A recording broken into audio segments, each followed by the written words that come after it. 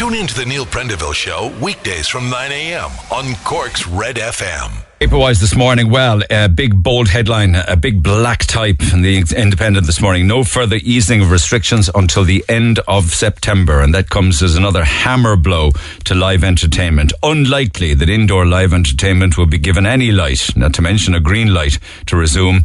But a roadmap instead will be published soon and then possibly more pilots for indoor arts events will be held. You know, they'll be testing the water with them, but no easing until the end of September.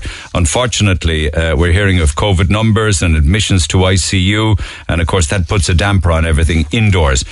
Meanwhile, the consequences of COVID continue to hit many families in the pocket. And there was a moratorium, which is a pause that was put in January, but lifted in June on people having their gas or electric disconnected. Now that's gone, and it means that families in Cork are facing huge bills for electric and gas because they've lifted the pause on disconnecting people.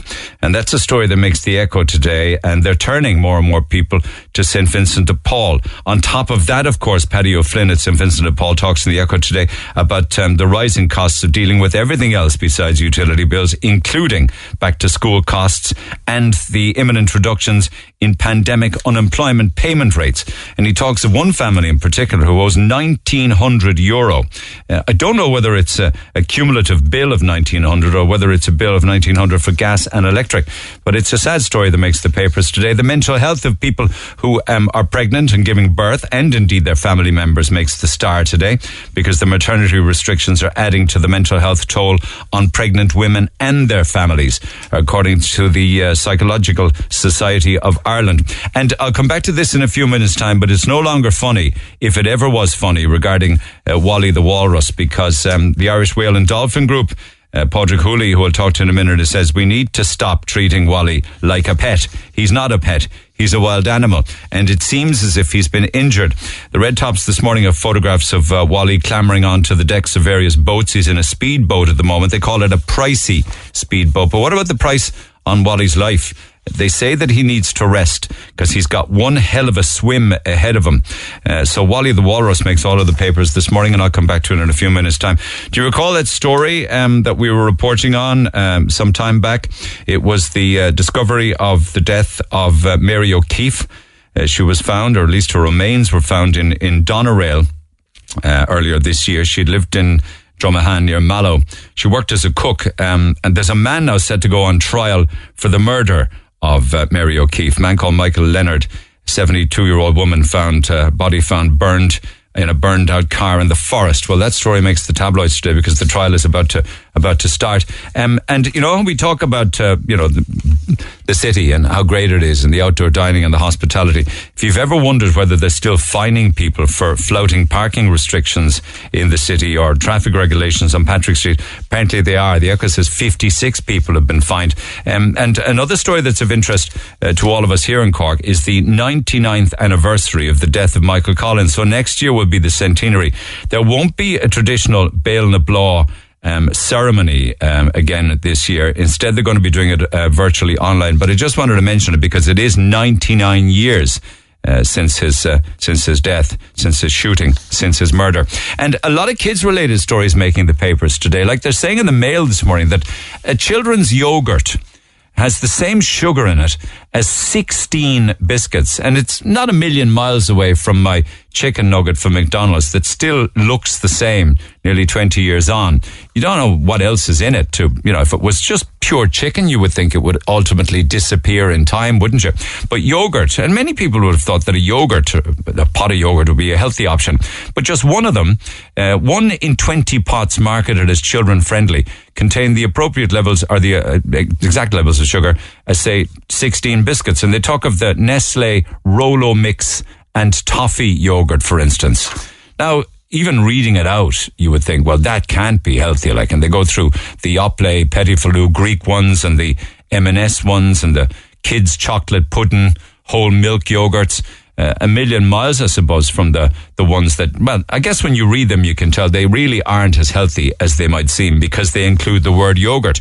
So you need to be very careful. An Post have rolled out a new app where you can digitally pay your kids pocket money.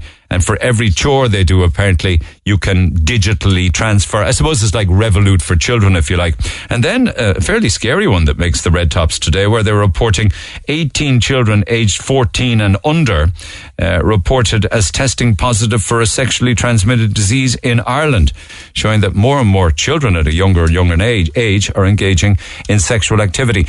Down in Douglas, there was a lot of talk as to whether or not Lidl would get planning permission to build a supermarket down around, I call it kind of Barry's Road by Barry's Field, but it's actually the Relief Road down the side of Douglas. But that's been knocked back, apparently, the refusal of plans to develop a new store for Lidl.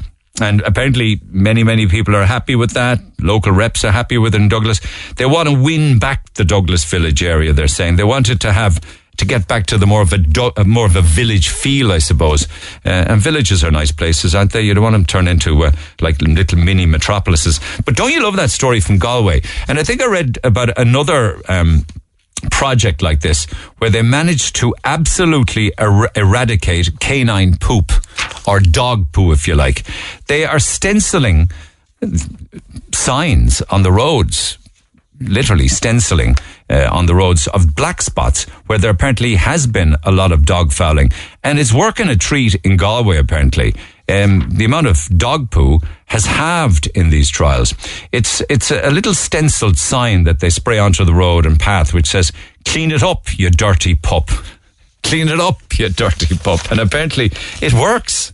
You wouldn't, I mean, signage probably does work. And one international story is a Taliban-related one. They're saying that the mask is starting to slip and they're starting to show their true colours as they killed protesters, whipped crowds and tarred suspected looters.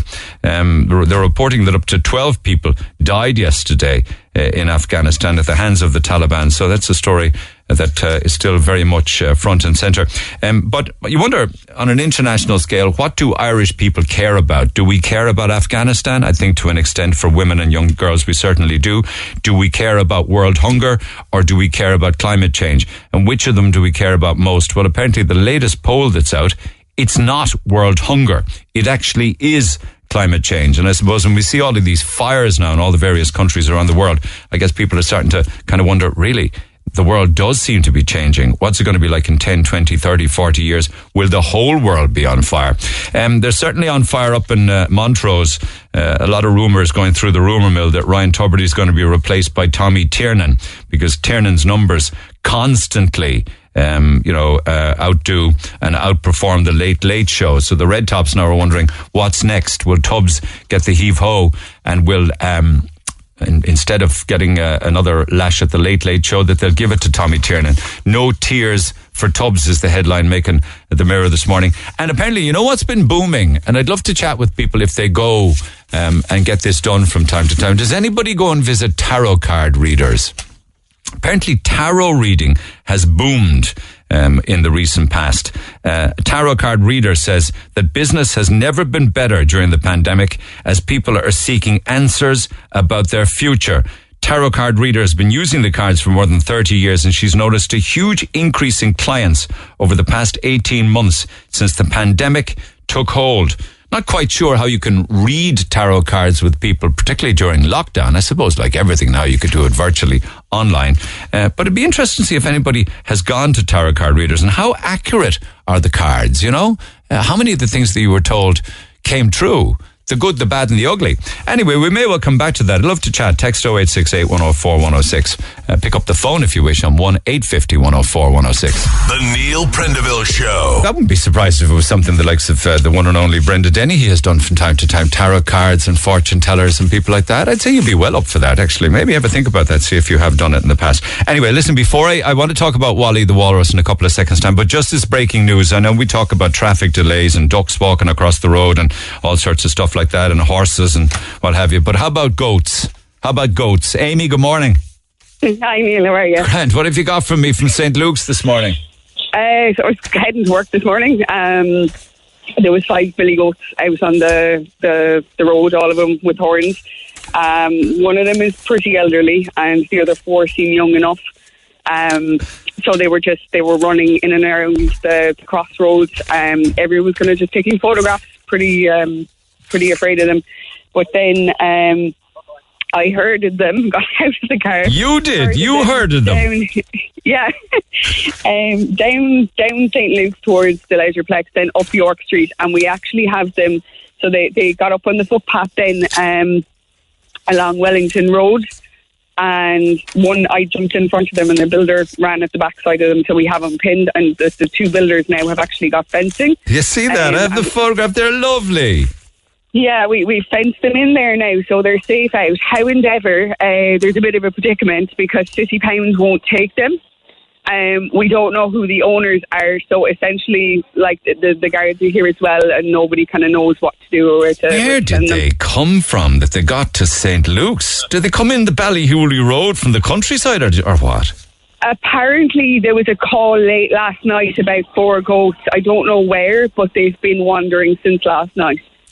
And they must be upset, they must be out of sorts. They're absolutely terrified. And the pound won't take them. Why is that, I wonder? Is it that they just do dogs and cats and stuff like that? I think it's just it's out of there. So I don't know if you guys know any sanctuary or petting farm that would come and just look after them, the professionals, until such time as they can be reunited wherever they're from. You never know. You never know. There could well be somebody whose goats have gone missing that is listening right now. And you say the one is elderly, and the others are they others baby goats or what? They wouldn't be babies. I'd say they're probably about 2 or 3 years old. The misfortunes. And with all of the traffic and the people and the concrete and the road, they're way out of sorts, I'd say. They're completely out of their natural habitat.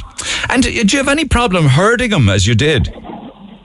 They kind of escaped a couple of times. I had a bit of help. There was one other lady along the road that was kind of trying to get them, and then there was a guy on a bike where I kind of shouted over, look, can you try and block that side? You're brilliant. Oh, sorry, we've just actually had an update. The owners are on the way. Oh my God, really? That's fantastic. Yeah. Perfect. So they're coming with some kind of a way of just transporting them back to the farm or the field, like a trailer or something. Yeah, exactly. Now, even to be up around here, you can smell the minute I got out of my car at St. Luke's, you could just smell goats. Well, years and years ago in St. Luke's, you would have seen quite a lot of goats, because that was actually, that kiosk there?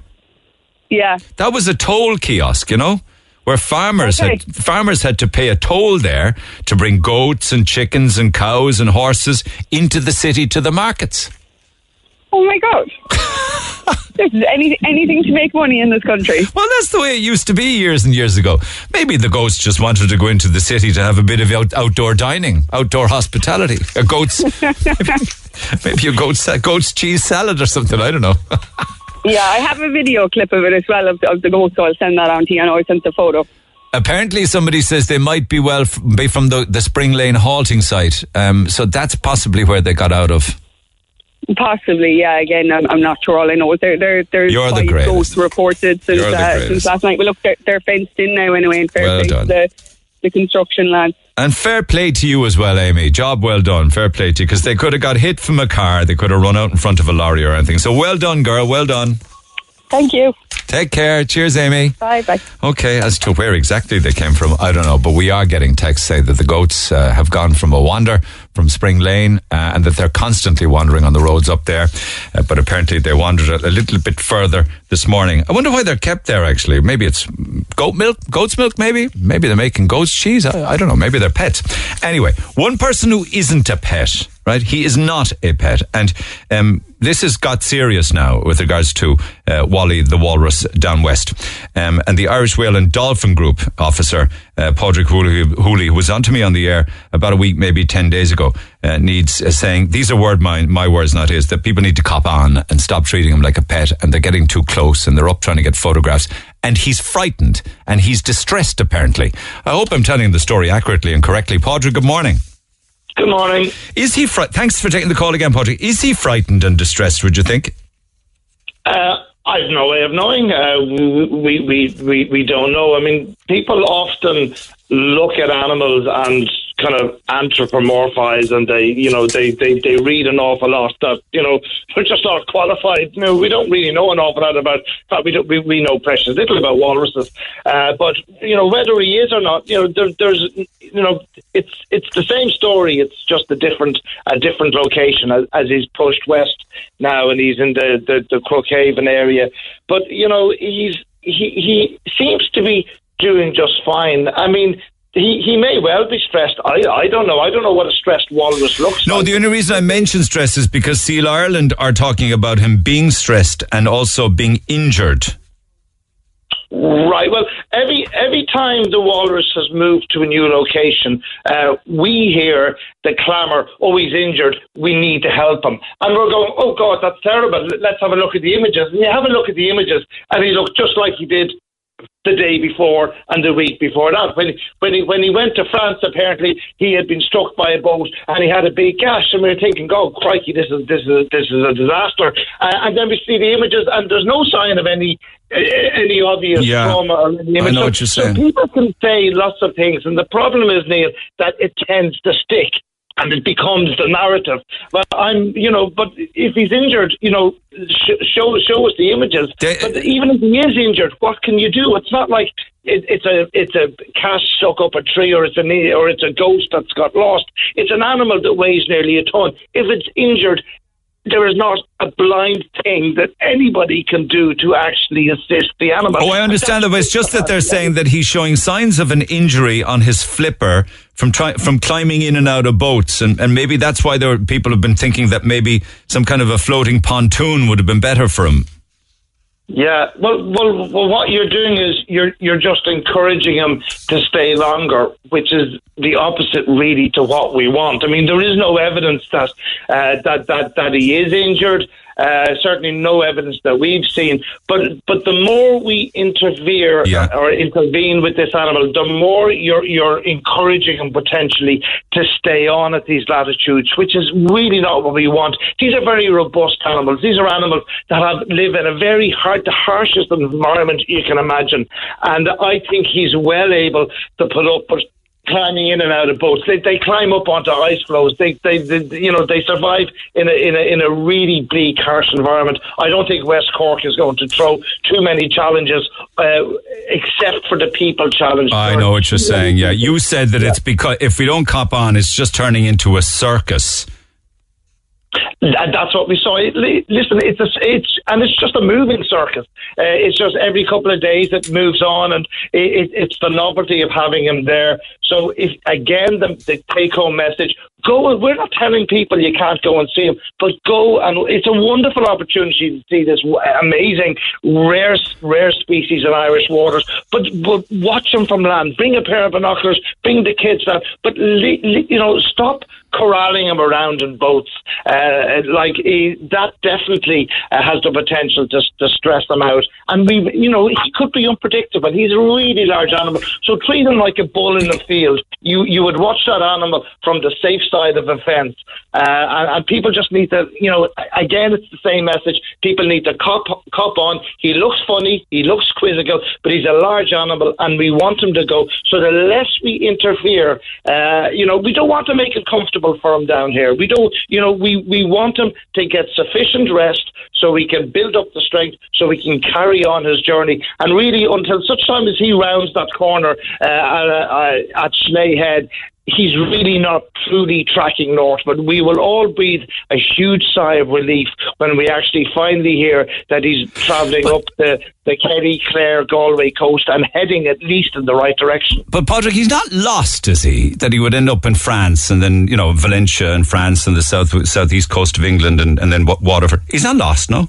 Well, that's why the reporting of the sightings to the Irish Whale and Dolphin Group is actually quite important, because we're tracking his progress. And if you look at his route down to as far south as Santander in Spain, and then you look at and you look at his track north, one is almost overlaying the other, and that would suggest that he is using, that he has navigation and that it's working. Otherwise, it would be very random. But there does seem to be a track that he is following, one on top of the other. We and the people who know about walruses in Denmark and in Greenland, they're telling us that there really is no reason why he shouldn't be able to get back north. So that's really positive. He looks hale, he looks hearty. Perhaps he's stressed. I don't know what a stressed walrus looks I know you like. said that, but if he were, for instance, stressed or frightened or bothered, because you might see these boats and people as being predators, why doesn't he just leave? Walruses, they have restraint. There are constraints. I mean, they do need to rest an awful lot. Yeah. They spend about 2/3 of their lives hauled up, big animals, so they do need to rest a lot, and that's just what's bringing them into conflict with people and with boats. But he needs the rest, and he is moving. Like every couple of days, if we have this conversation in 10 days' time, hopefully he'll be an awful lot further away from West Cork, probably off the Kerry-Clare coast. So he is getting there, but what's attractive for him here is that he's all these wonderful little bays and harbours that he can pull into, and unfortunately there are boats there, and that's bringing him in conflict. So if you have a boat and you are in that area, or you are on his track line, put a tarpaulin over the boat, remove the engine if you like, because if the boat goes to the bottom, it's not the end of the world. It can be lifted. But if you've got a very expensive engine or motor at the end of that boat, your marine insurance may not look kindly on it. Okay. See, he's resting on a little speedboat in Crook now, I think. Isn't that the case? That's right. Yeah, that just tends to be what he likes. What about this soft pontoon? No. Sorry. What about the pontoon option that they were going to float out to him?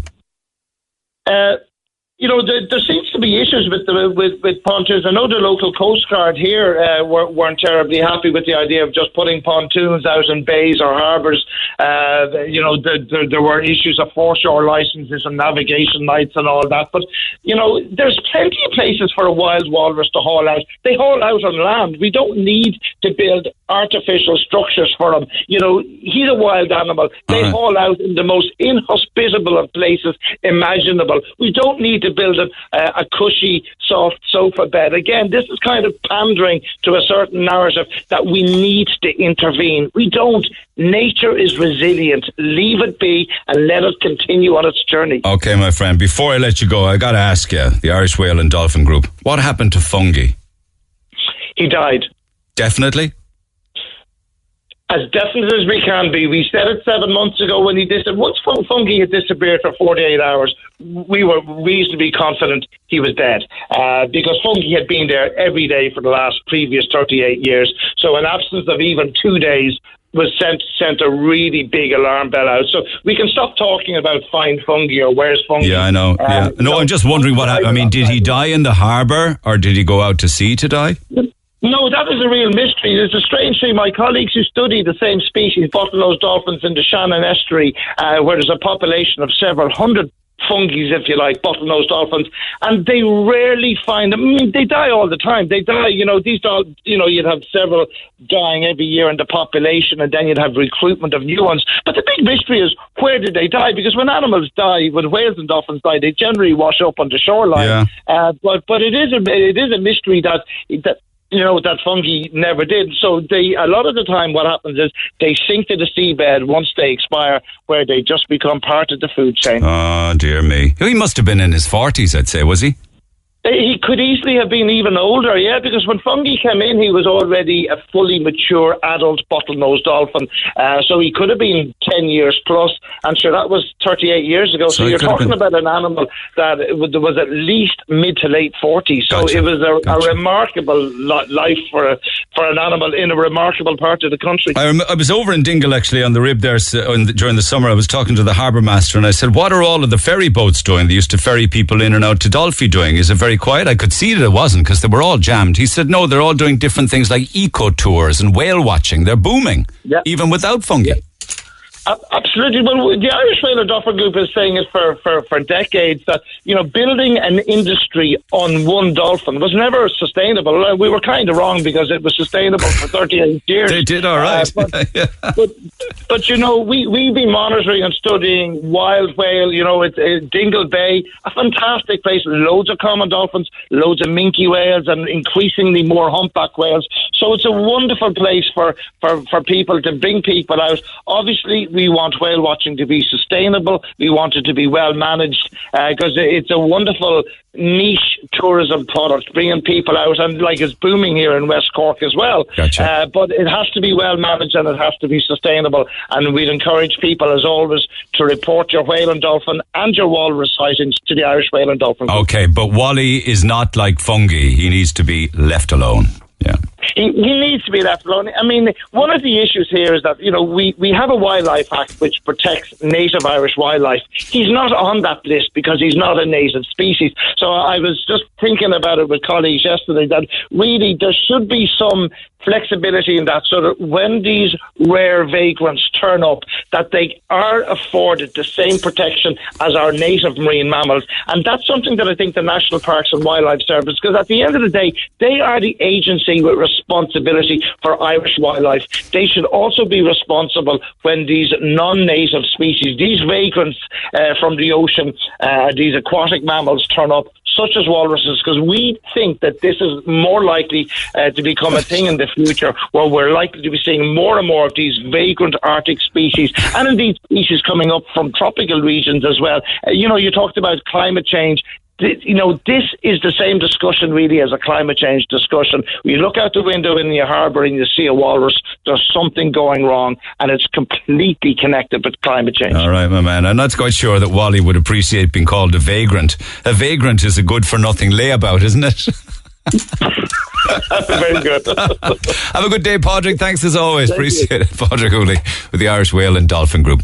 So do please be careful and proceed with care and caution and give him a bit of space. Text 0868 104 106. Back on the goat. The goat broke loose on Grand Parade. Tell me about it. Goat broke loose on St. Luke's Cross. The Neil Prendeville Show on Twitter @NeilRedFM. You know the way you get sent captions and memes and things like that. Somebody sent me one there of Wally the Walrus wearing a Cork jersey, a Sports Direct Cork hurling jersey with the caption, "I'm ready." Wally supporting Cork in the All-Ireland hurling final.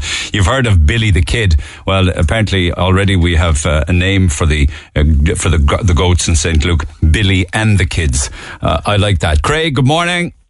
How are you? Did you send me these videos? I did, yeah. You were driving along and just got the camera out, the phone out. Yeah, because where I is, you have to pull in anyway to leave a car coming. I could see a goat out in the road, and I was like, geez, what's going on? Whenever I just turned to my right, there was about 4 more up in the wall. I was in stitch. I was no more good when I saw that. What the heck? They're on top of a curved wall. A very precarious wall. With behind, I'd say. What? There's a big drop behind that wall as well. That's what I found fascinating. So there's 4 of them up on the wall. What the heck would they want to get up on a wall for? And I didn't even see them until I just turned to leave the other car come down, and I was like, why is there a goat out in the middle of the road? And then I looked up and saw the rest up the wall. I was no more good. And then they're walking in a group when they got... I dropped something off I deliver for a bakery, so when I dropped stuff off and on the way back, they were all just walking up the road then. I was like, where are they after coming from? Maybe they were heading up to the Montenotti to see the new gardens up there or something. Possibly get a bit of lunch. All right, listen, can we use those videos? Yeah, you can, of course. They're well worth it. You get a laugh off them like I did anyway. The greatest. Thanks, Craig. Thanks for staying on hold. Appreciate it. We have had a call. Thank you, Craig. Thanks for the videos. We'll share those. We've had a call from someone in animal welfare who is taking the goats into care until the owners present themselves. Now, as to who the owners are, I don't know. People are speculating that the goats are from the halting site. So we'll have to wait and see if that's the case. But animal welfare are on the way. Maybe the owners are at the same time. They might meet at the same time in and around St. Luke's. But I'll stay abreast of it and I'll keep you up to date on it throughout the course of the morning. I mean, there is a serious side to this, because they must be out of sorts. I don't know whether this whole thing is cruel or what, but you wouldn't want them to be out in the middle of the road and somebody not seeing them, and then one of them being hit or more, being hit by a car or a truck, or indeed somebody on a bike. You'd never know what could happen if that were the case. Anyway, lines open 1-850-104-106. A lot of animal welfare issues to kick us off this morning.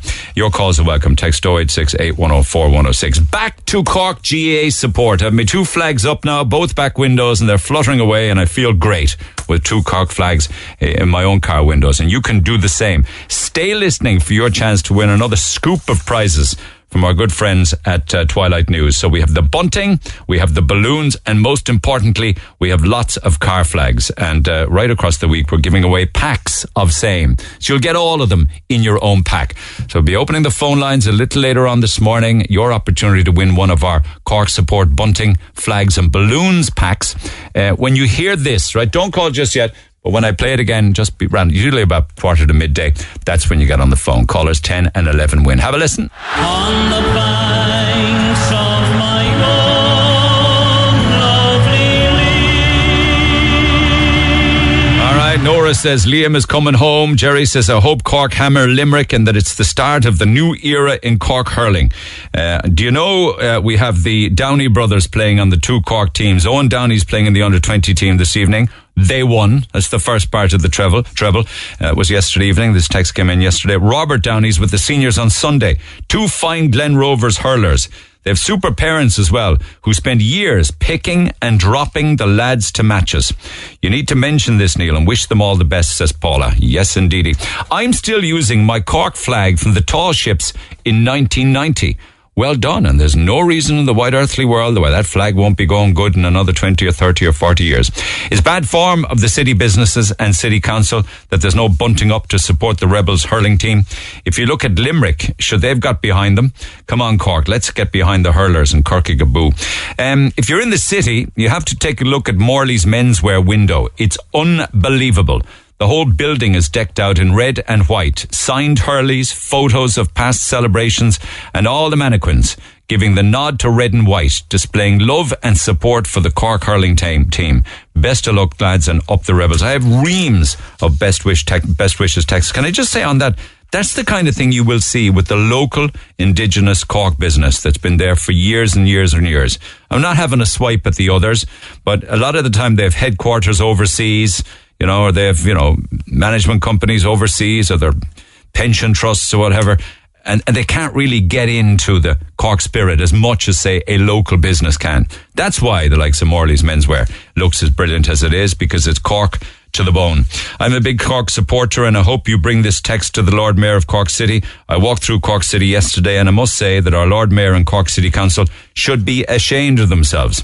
Not one Cork flag put up around our great and proud city. Ye should hang your heads in shame. Limerick are dressed all over the city in green and white. I hope you give this airtime, Corkigaboo. Is that still the case? I mean, I got this text yesterday. So this text was for yesterday, and you were in town the day before. So on Tuesday, you're saying that there was no flags or bunting in the city, and it was all down to the shops that were doing it themselves. If you get anyone looking for flags and bunting today for the super exciting weekend of the football and hurling, Frankie Toomey at Toomey's Hardware in Macroom has loads. He sold 8 large flags yesterday, and I mean large. Any chance you could send this Corkonian here living in Donegal a large flag, please? I tried online, but they're either sold out or it's nearly €20 postage, says Alison. Oh my God, if I were to try and get you a flag now on a Thursday, would you have it by Sunday? Maybe you would. I mean, could probably try and sort out a couple of car flags for you. And another one came in about Morley. So well done to them. It's 16 years since Limerick took Liam McCarthy away. We miss him every day. But hopefully on Sunday, Cork will save the day and Liam will be coming home to stay, says Marion. Just 2 or 3 more. Will you go away with the All-Ireland being a super spreader? The one bit of joy we had in Cork in 2 years, and you want to put a downer on it. Leave us enjoy the day, for God's sake. Well, you see, you blame me for everything. I was reading at the front page of one of the newspapers yesterday where medics were saying that a super spreader is somewhere where you have lots and lots of people gathering, 40,000 at Croke Park, and you'd have vaccinated with unvaccinated. That's what they were saying. Remember Limerick, your greatest ever rugby player, Paul O'Connell's father is a Cork man with a huge GAA past. With Blackrock and St. Michael's. Well, thank you for reminding us of that. Pity I didn't tell the Mayor of Limerick that when I'm on the air. Brilliant radio with the mayors. Tell the Limerick lads that Mayo went to Croker last Saturday and we all saw what happened. The Cork lads won't need a letter to boost them. Limerick are red-hot favourites, but the spirit of the Lee will carry us through. Text 0868 104 106. Back to the phone lines we go. David, good morning. Good morning, Neil. 99.9% certain that Cork are going to win. There's an element of doubt, though, if it's only 99.9. Well, correct. Well, I mean, I can't be 100% because I'd have egg in my face if I said they're going to win 100% and they're beaten on Sunday. But having watched Cork since the start of the championship, Neil, they're improving enormously in every game. The first game against Clare, the second game against Dublin, the third game against Kilkenny. The only downfall is that they're kind of seem to be pulling ahead of, well ahead in all of these games that I just mentioned. And then Clare and Dublin and Kilkenny came back and nearly caught them at the end. You see, I wouldn't know anywhere as much about a sport like that as say, your good self. But the games that I have watched, I get the impression that it's all about nervous starts, isn't it? Settling down. Yeah, but you see, this team now, Neil, are very young, and young fellas have no fear, have no nerves. The young players just go and just play on instinct, like. And the thing is, Limerick beat Cork already, Neil, in the Munster semi-final, right? And they're reserving favourites to win it because this will be their third win. Their third Ireland. This is 3 years or 4 years of winning. But having said that, normally a team that lose will learn more from that game than the team that won. Okay, I'll take your word for that. Are you going up? Like, do you have a ticket or anything like that? No, not quite. No, I went to All Ireland, Neil, from 66 to 2005 without missing an All Ireland. But since then it's been like years ago. We were probably getting tickets. But since 2005 and 2013. It's nearly impossible. Like, I mean, there's even people that are out Saturday morning for 40 or 50 years training young fellas and they can't get tickets. I know. So, I mean, and you know, the cost of tickets, and if you wanted to stay overnight and the trains, you know, it's €300 or €400. Like, if you're going with your family, a couple of your family, you know. So. But I think the Cork team this year, Neil, it's the first time in a long time that we have a good bench. They have 4 or 5 great subs coming on. Shane Barrett, Kingston probably start on Sunday, Kieran's son. They have the Dalton, Alan Cadigan. They have great subs this year, and Holstein have made an awful difference. And I think it's 16 years since we won, and that's the longest we ever went. So if we don't win on Sunday, it'll go into the 17th year, and that'll be the longest drought. All right, okay. I think that the Cork team this year, I think their name was written on the cup, Neil, and they're not far off 4-1 in the bookies. They're about 5 or they're about a tenner. You know, just for the interest. Well, are you going to put a bet on today? I know you're going to town, are you? I'm going to put a bet on, just to change from the holding for a second. I'm a huge Mayo supporter, Neil. Huge. I've been following Mayo since 2012. You're not from Mayo. Do you have any Mayo blood or anything? No. No, but I mean, like I've been like they've been about 14 All-Ireland finals since 1951, and they lost to 14 of them. All right. Well, we leave Mayo to their own problems and trials and tribulations. But why do you bring that up? I'll be watching the All-Ireland football final up in Mayo, in the middle of all the Mayo people, which would be great. All right, my man. Okay. Listen, when you're inside in town, are you going in now? I am here. We're heading off and now need to get a couple of flags. All right. Would you ever just have a walk around, particularly maybe Patrick Street, Grand Parade, Upper Lane, places like that? Yeah, that's what I always do. Yeah. And would you ever just come back to me maybe before midday and tell me just how many flags are up on poles and stuff that City Council would be responsible for? How much bunting is up in the city that isn't just being put up, say, for instance, by shops? Would you come? I will. All right. I'll head on the Grand Parade. I'll head on the Grand Parade now, and I'll come back up one side and come back up the other side. And head on Patrick Street and I'll ring it in. Okay, my man. I'll talk to you before midday. Make sure you get back on the air before 12. Lines open at 1-850 104 106. Back after the break.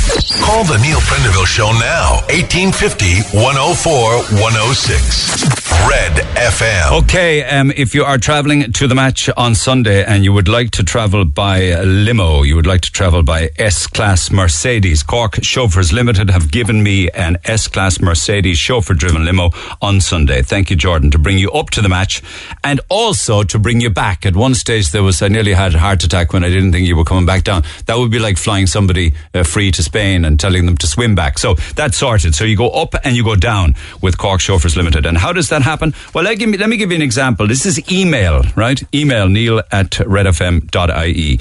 Jordan's come up with his dream hurling team, the dream team. 15 players are on it. I have the names of the players. I have the clubs they played for. I have the positions on the pitch. So it's the dream team. And whoever comes closest to completing his dream team list wins the chauffeur up and down to the match on Sunday. Simple as that. They'll pick you up, bring you to the match, and bring you back to Cork as well. So here's an example. Say, for instance, I'll just give you two of them here. I want you to email your dream team. Whoever gets the most on Jordan's list wins the prize. Like, for instance, as an example, Margaret, who I think is she's out in Greenhill Courts and on the South Douglas Road, Margaret O'Connor. Best hurling team is followed: Christy Ring, Ray Cummins, Paddy Barry, Charlie McCarthy, Shauna Halpine, Ben O'Connor, Jerry O'Connor, Tom Cashman, John Horgan, Pat Horgan, Diarmuid O'Sullivan, Dennis Collin, Joe Dean, John Gardner, John Fenton. And thank you for those. You that's a great list. Great team. But only 4 of those players correspond with the dream team from Jordan. So you got 4, okay? So for you, it's not going to happen, unfortunately, and my apologies for that, Margaret. But it might happen for John Glavin, who emailed. And he emailed his Cork hurling team. Jerk Cunningham, Johnny Crowley, Brian Murphy, Brian Corcoran, John Horgan, Tom Cashman, Diarmuid McCurtain, Sean O'Halpine, Gerald McCarthy, Teddy McCarthy, Tony O'Sullivan, Jimmy Barry Murphy, Ray Cummins, Charlie McCarthy, and Christy Ring. So that's his dream team. And John, you got 9 out of Jordan's dream team. 9. So 9, for instance, now at this stage is the number that has to be beaten. So your dream team, please email neil@redfm.ie. Hopefully I'll get an opportunity to do a few of those tomorrow, but lots of them today. I'll try and get a couple on today, but certainly there'll be lots of them tomorrow. So 9 is the number you have to beat. All right. Whoever gets the most and corresponds most with Jordan's dream team list wins the chauffeur up and down Cork Chauffeurs Limited on Sunday. So email that team, please. neil@redfm.ie. I'll come back to your calls, unfortunately. I hope that Lauren can hold until after 10. We'll pick it up after 10. Text 0868 104 106. I'm Rory. And I'm Valerie, and you can join us for the very best in local, national and international sport every weekend on the Big Red Bench. That's the Big Red Bench, every Saturday and Sunday from 6 on Cork's Red FM. Rebels a Boo. Rebels a Boo is right, and I was talking yesterday as to what has Cork got that nobody else has, and why is Cork better than everywhere else, particularly, I know we always say Dublin, but in this case Limerick. Limerick has the Rubber Bandits and Terry Wogan, but Limerick doesn't have potato pies or Neil. Thank you for that. You should know, I suppose this is addressed to me, you should know that Rory Gallagher, who I included on our list, was born in Donegal, and Graham Norton was born in Dublin. Was he? All right, okay, all right. We'll still claim them, though. Cork is the best because it's such a beautiful place, full of beautiful, honest, open, helpful people. Up the Rebels, says Ger. And here's an interesting one. We do need a few things that we're lacking in Cork. Things that Dublin has, like the tube in a cube. That's an interesting one. Like, what is the tube in a cube? Forgive me. Is that the Lewis or the Dart, or what is it? The tart in the cart. Well, the tart with the cart. The stiffy by the liffey. But we do have the Shaky Bridge and Father Matthew. We need to up our game in this area. Oh, and you forgot to add Photo Island to your list. My apologies. The list is endless. Somebody else said you forgot Killian Murphy and Michael Collins. No, I didn't. Please remind people in Limerick that they don't have an airport. Shannon Airport is in County Clare. That drives Limerick people mad, says Paddy. We have an airport, they don't. Thank you for all those. Keep them coming. Text 0868 104 106. Speaking of the match, I couldn't get Lauren on the air before 10 o'clock, but she's in a bit of a tizzy for a jersey. Lauren, good morning. Hi, good morning, Neil. How are you? I'm well, and more importantly, it's a jersey for a 1.5-year-old. A tiny jersey for your son, is it? Yes, my 17-month-old. Have you looked for it? Have you tried to find one? I have. I was looking online everywhere and I couldn't find one at all that would kind of get delivered in time because, of course, I left it last minute.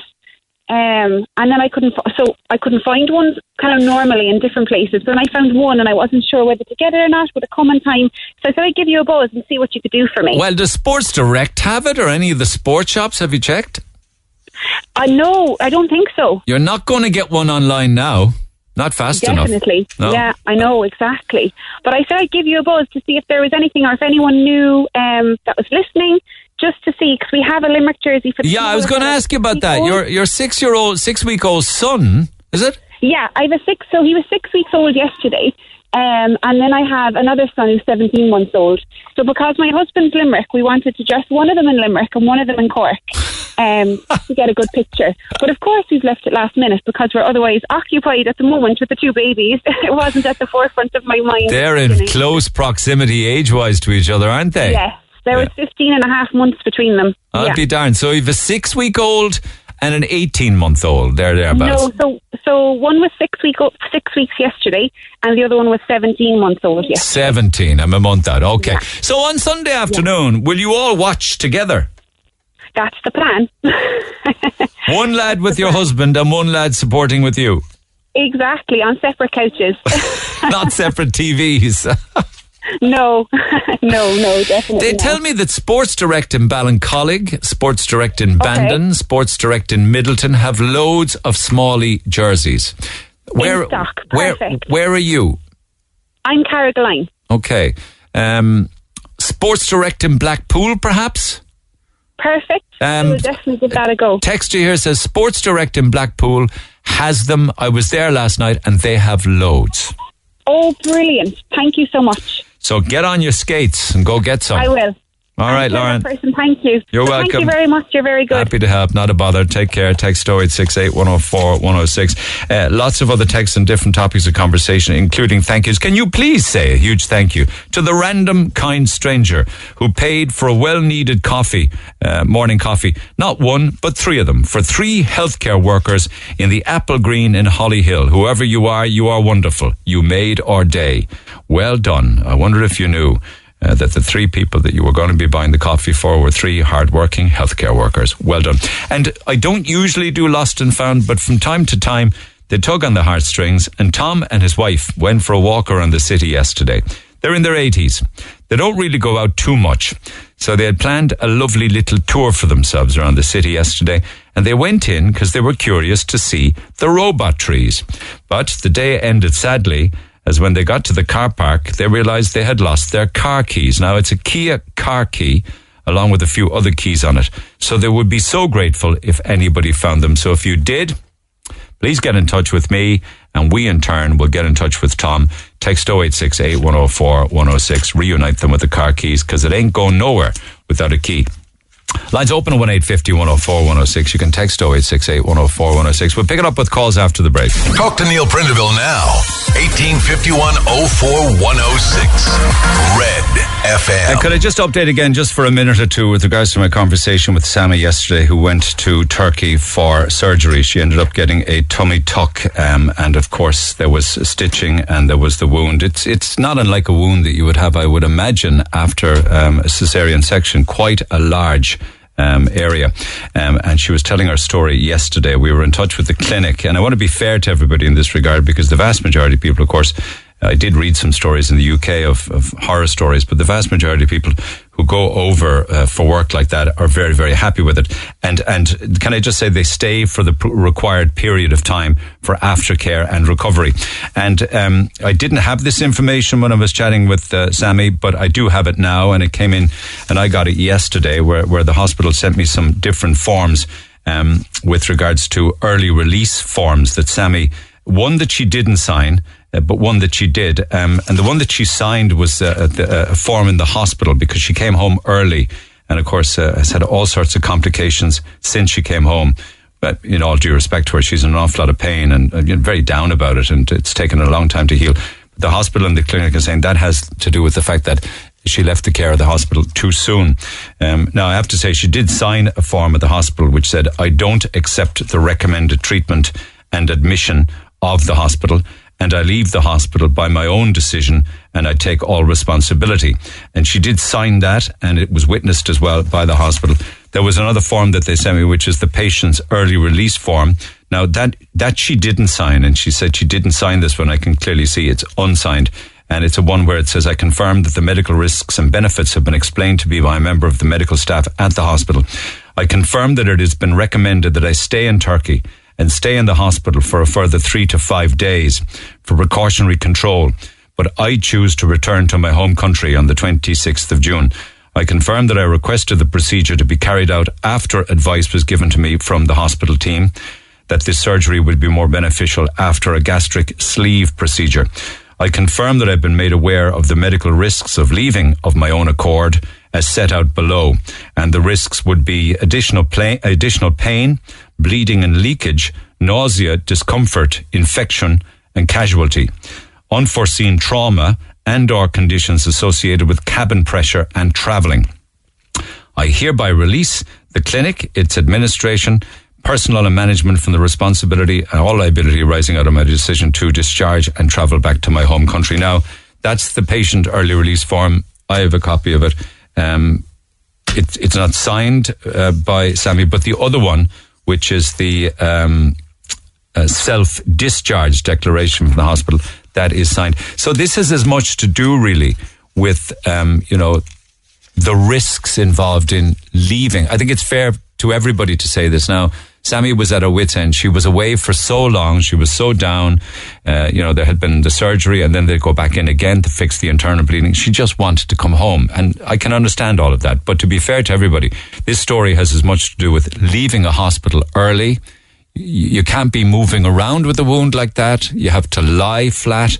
You have to allow the stitching and the wound to take and to bind and to start to close and to heal. And leaving a hospital early and moving around like that and going to an airport and getting on a plane, none of that will help recovery. So this is as much to do with leaving a hospital early as anything else. And, I think it's only fair to say that for all concerned. So that's the update there, lads. So we'll leave it at that. Text 0868 104 106 for all of the business. 1-850 104 106 by phone. Yesterday, and you've heard this morning, I'm not going to spend much time on this, but I'm just dipping back into texts that I've been receiving. We heard overnight that the Taliban have shot and killed people on the streets of, I don't think it's on the streets of Kabul, but I think it may be one of the other major cities there. Why did they shoot them? Because young people, were taking down the Taliban flag and replacing it with the Afghanistan flag. And they won't tolerate that, and they shot them dead. Dozens of others have been injured, bullet injuries. So we are kind of starting to see the real side of absolute no tolerance whatsoever from the Taliban. The real question, and somebody asked it on the air yesterday to me, why do we care?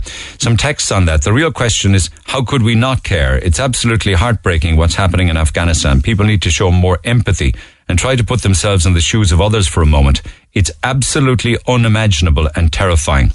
Another one, OMG, that's a horrific story that man told on the air. We had a chap on the air yesterday, Samim, who's from Afghanistan, has been here now, and his dad was one of the disappeared. He was taken away.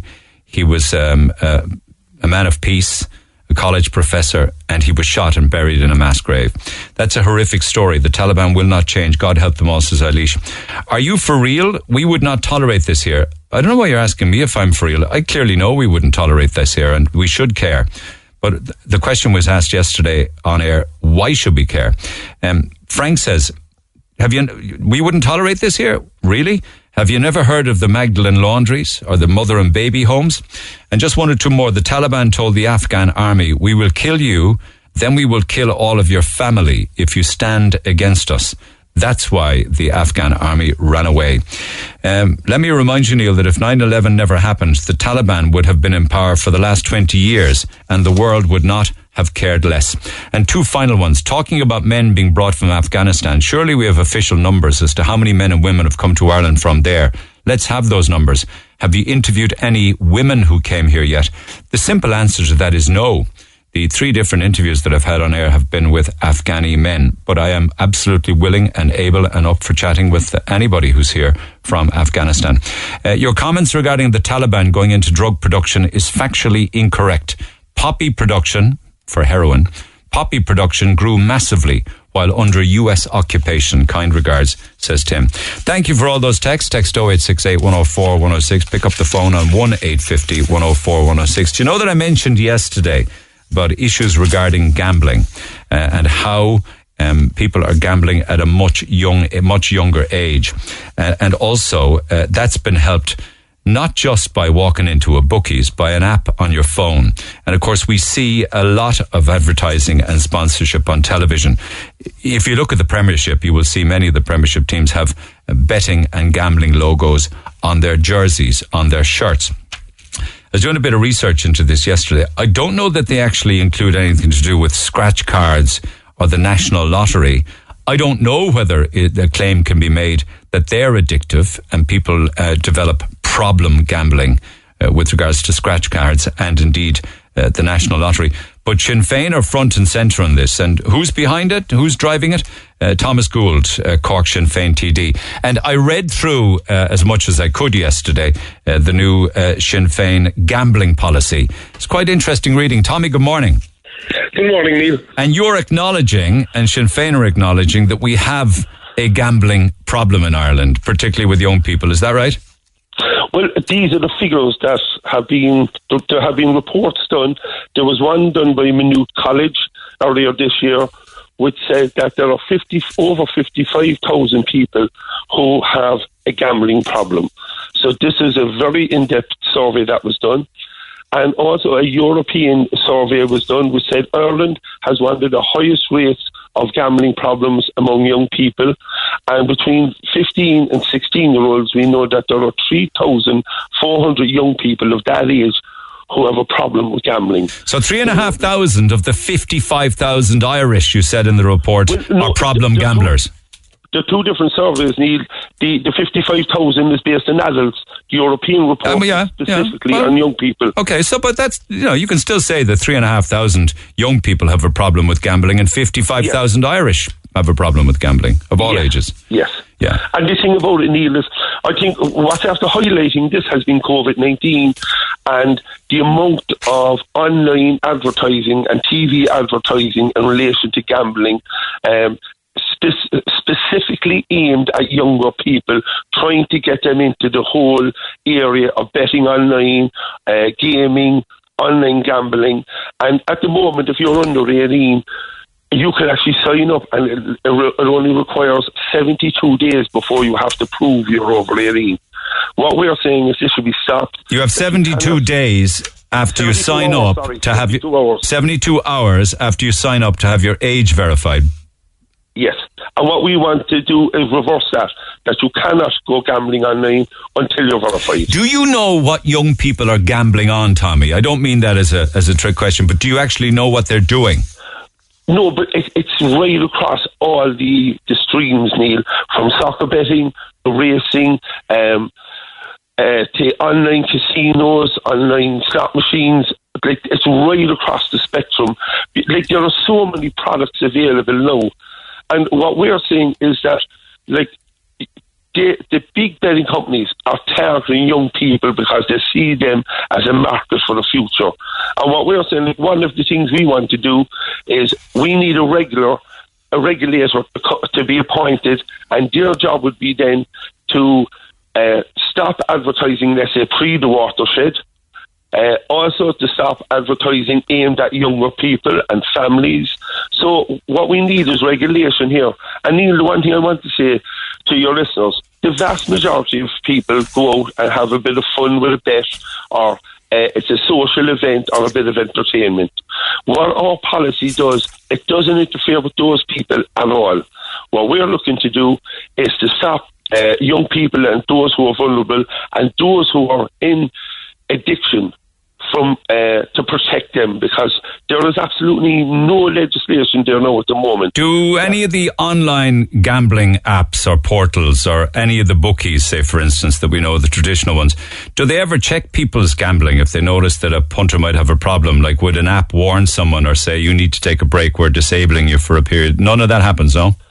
Well, you see, there is actually a very good scheme in Sweden, and what they do there is they monitor people's the time they spend online that kind of thing. Yeah. The time the amount of money they spend. It's called Play Scan, and we want that kind of system. How does that work? What happens? In actual fact, I think the National Lottery have a similar scheme, Neil, Where what they do is they actually notify you and they say you've been online for 2 hours or 4 hours, and what it does then, it lets people know. And the other thing, what we want to do is, if you have a gambling problem... Yeah, but it doesn't stop them, though. It just gives them some kind of a warning. So you could ignore that. You could, but at least it would give you a warning. At the moment, there is no protections there at all. And the other thing, what we are looking for, Neil, and they have it in other countries, is if you go online in the UK and you say, I don't want to be allowed to gamble anymore, and you notify one of the big betting companies, you can't go back on unless you go through a whole process again, but you're immediately banned from online betting. We want that brought in here. Now, some of the big betting companies are saying that they're watching people's betting habits, but it's not regulated and there's no protections. So age verification to be changed, a regulator to oversee the industry, because of the issues regarding all gambling problems, and the stat says 55,000 Irish problem gamblers. Your report said, for those who develop a problem, it can result in financial difficulties, depression, anxiety, relationship breakdown, suicide, substance misuse, reputational damage, workplace issues, even criminal activity. Yes. And is that like robbing? Is it robbing or criminal activity to fund the habit? Stealing to fund the habit, and we've seen people in the past who've lost their jobs and who've gone to court because of stealing from the company or from family members or from neighbours. I've seen court reports about that. Actually, you are right. Yeah. Men and women, incidentally. Yes. Oh, yes. And we've also heard of a woman contacted me to say her husband they nearly lost their family home because he had gambled everything and he had put them in the highest of debt. And we had another lady who had contacted us who had been, she had an addiction to slot machines, and there's a group there called External Counselling and Gambling. This is a group that are funded voluntarily. Now, they got some funding this year for the first time ever. And what we're looking to do is for people who have problems with gambling, that there are counselling services there. At the moment, Gamblers Anonymous is there. Yeah, but that's a voluntary group. Yeah. This goes to the core of our government, that you're expecting Gamblers Anonymous and AA and other groups to help those in addiction. This is something the government should be doing, and it should come under the HSE. And the other thing we're looking to do is to levy these big companies so that we can provide those services, so there won't be a cost on the state. Because these big gambling groups, Neil, and companies are making millions, if not hundreds of millions. And Ireland, I think in Ireland was one of the third highest per capita gamblers in the world, behind Singapore and Australia. That's phenomenal. And kids will see, and teenagers will see the logos on the Premiership shirts as well, won't they? And that'll influence them. Yes, and it's everywhere, Neil. And what we are saying is the regulator, and we've seen this during the European Champions, the soccer European Championships, Neil, the amount, 23%, I think, or about 20% of all advertising was gambling, because that's how important. They realised that young people and families would be watching the European Championships, and they went out, and they know people bet on matches, and they went out to target people. And Neil, but I know people have a bit of fun gambling on a match. I know 20-somethings that gamble from time to time. I mean, maybe it's a short walk to developing a problem. I don't know, but they seem to enjoy it, and they seem to enjoy the cut and thrust of backing their team. And Neil, 2/3 of Irish people actually have a flutter or a gamble, or they indulge. For the vast majority of those people, it's a bit of fun, a bit of entertainment. And Ireland has a very strong tradition in relation to horse racing and all different types of entertainment and gambling. The problem comes is when you're dealing with people who fall into problem gambling, I know. addiction, and young people. And the impacts on their families. 55,000 Irish problem gamblers are 55,000 families, aren't they? Yes, and people have contacted us and they've said the damage that they've done, losing their relationships, losing their homes, destroying their lives. And the problem for this, this was alcohol or drugs, a lot of the time it's visible. But gambling is unseen, and it goes right across Irish society, and a lot of times you can cover it up until it's very bad. Yeah, I know. Nobody mentions scratch cards, though, or national lottery betting. Is there no problems with that? No, you see, what we're looking to do is for the regulator now to come in and do a study, because there are studies carried out in the north and in England, and it pinpoints areas where the highest risk people are of developing problems. So what we're looking for is, one of the first things that we would ask the regulator to do is to carry out an in-depth survey to see where the problem is worse. Okay. And then to tackle them areas first. Okay, I want to talk to Daniel in a moment, because he is a case history in point. But before I let you go, I just want to ask you, what's Sinn Féin's reaction now to the fact that there's going to be no green light for, or do you have an opinion on it at all? No green light for indoor restrictions being lifted for live entertainment until the back end of September? Yeah, well, listen, Neil, it was really disappointing, and I know people who are involved in the entertainment industry, and they're gutted. They're absolutely gutted. They feel completely left out by the government. You see, when we reopen things, Neil, they should have been given a date.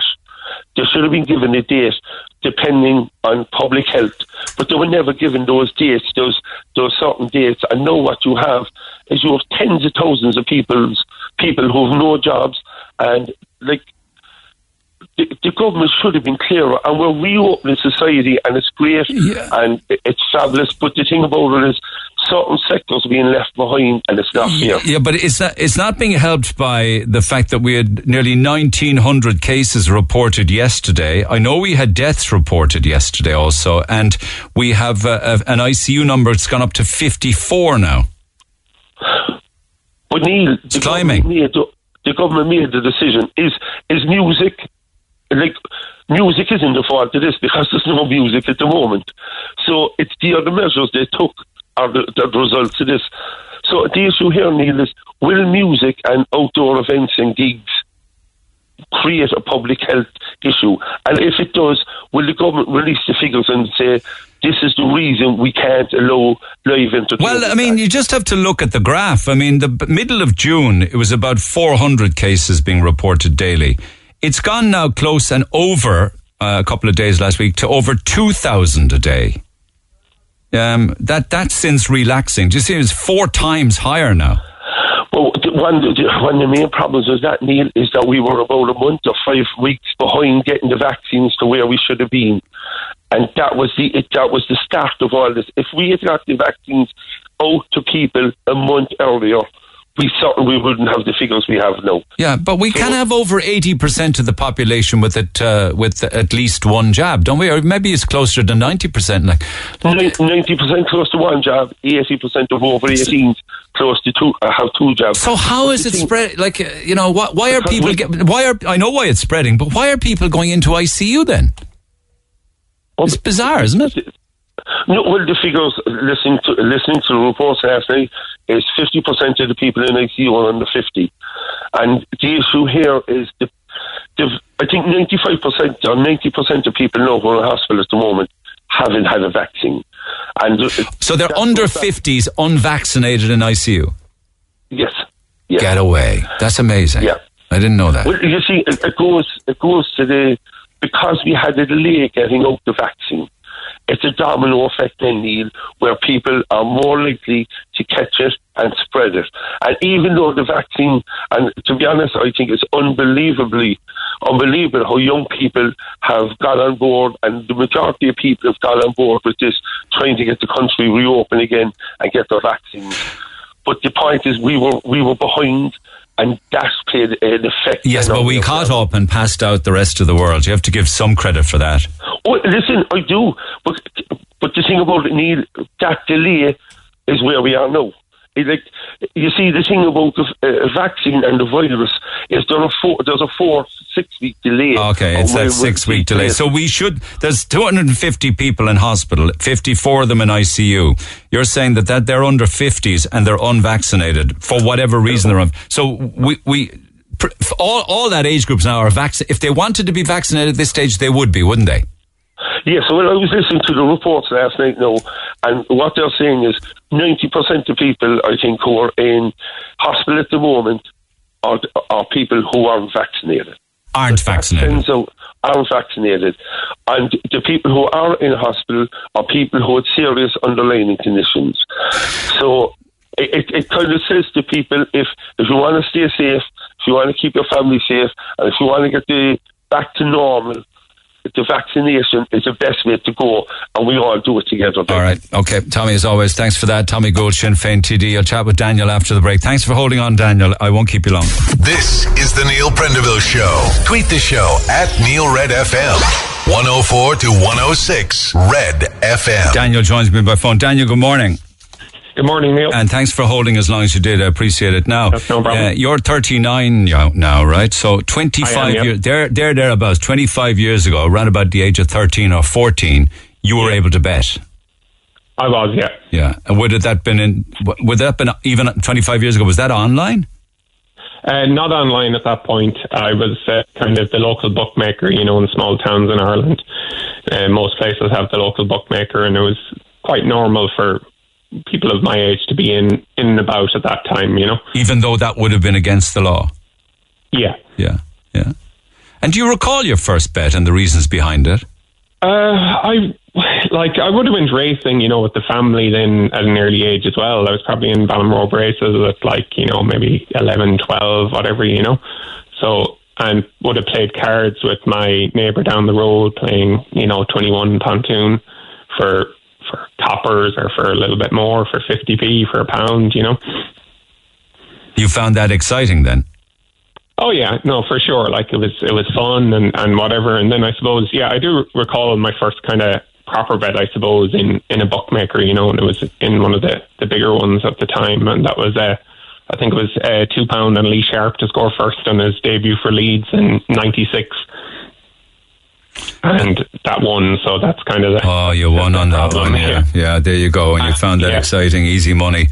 No, shortly after that I won an accumulator for about £300 for like a pound bet, so when you do something like that you think this is amazing, this is just, You were hooked. Yeah. Your dad died when you were quite young, didn't he? My father died when I was 14 and he had MS, so all my childhood, so he was kind of, ill my whole childhood. So only in retrospect, obviously I put these things together at the time, I didn't realise I was escaping from anything or, had emotional distress or anything like that, just at the time it was like, this is a way to make money and a way to feel grown up and a way to feel an adult, But looking back at it now, you see it as a different reality, or like a virtual reality that you escaped into. Oh no, for sure. It was pure escapism. Like I had big traumas in my life in terms of emotionally, wasn't able to deal with my father's death or have much support in those times. It was kind of, someone dies and it was more like you get on with it, It was, So did you have a phone account then at some stage when you were still in secondary school? So when I was still in secondary school, I had with the local bookmaker, I would call bets in for the football in the evening and I'd leave them on his answering machine. So that's how I used to bet on the football on those evenings. And of course, the money that you had, it was being funded by the betting and the gambling, was it? Or was your mum giving you money? Yeah, you'd have a couple of quid here and there, and then I was, one at the beginning, so there was that, kind of rollover of funds, so, and pretty early, I had my first £100 bet when I was 17 and I was still in secondary school. And if that wins, then it drives you on even more, I suppose. Or even if you lose, then you're chasing it, isn't it?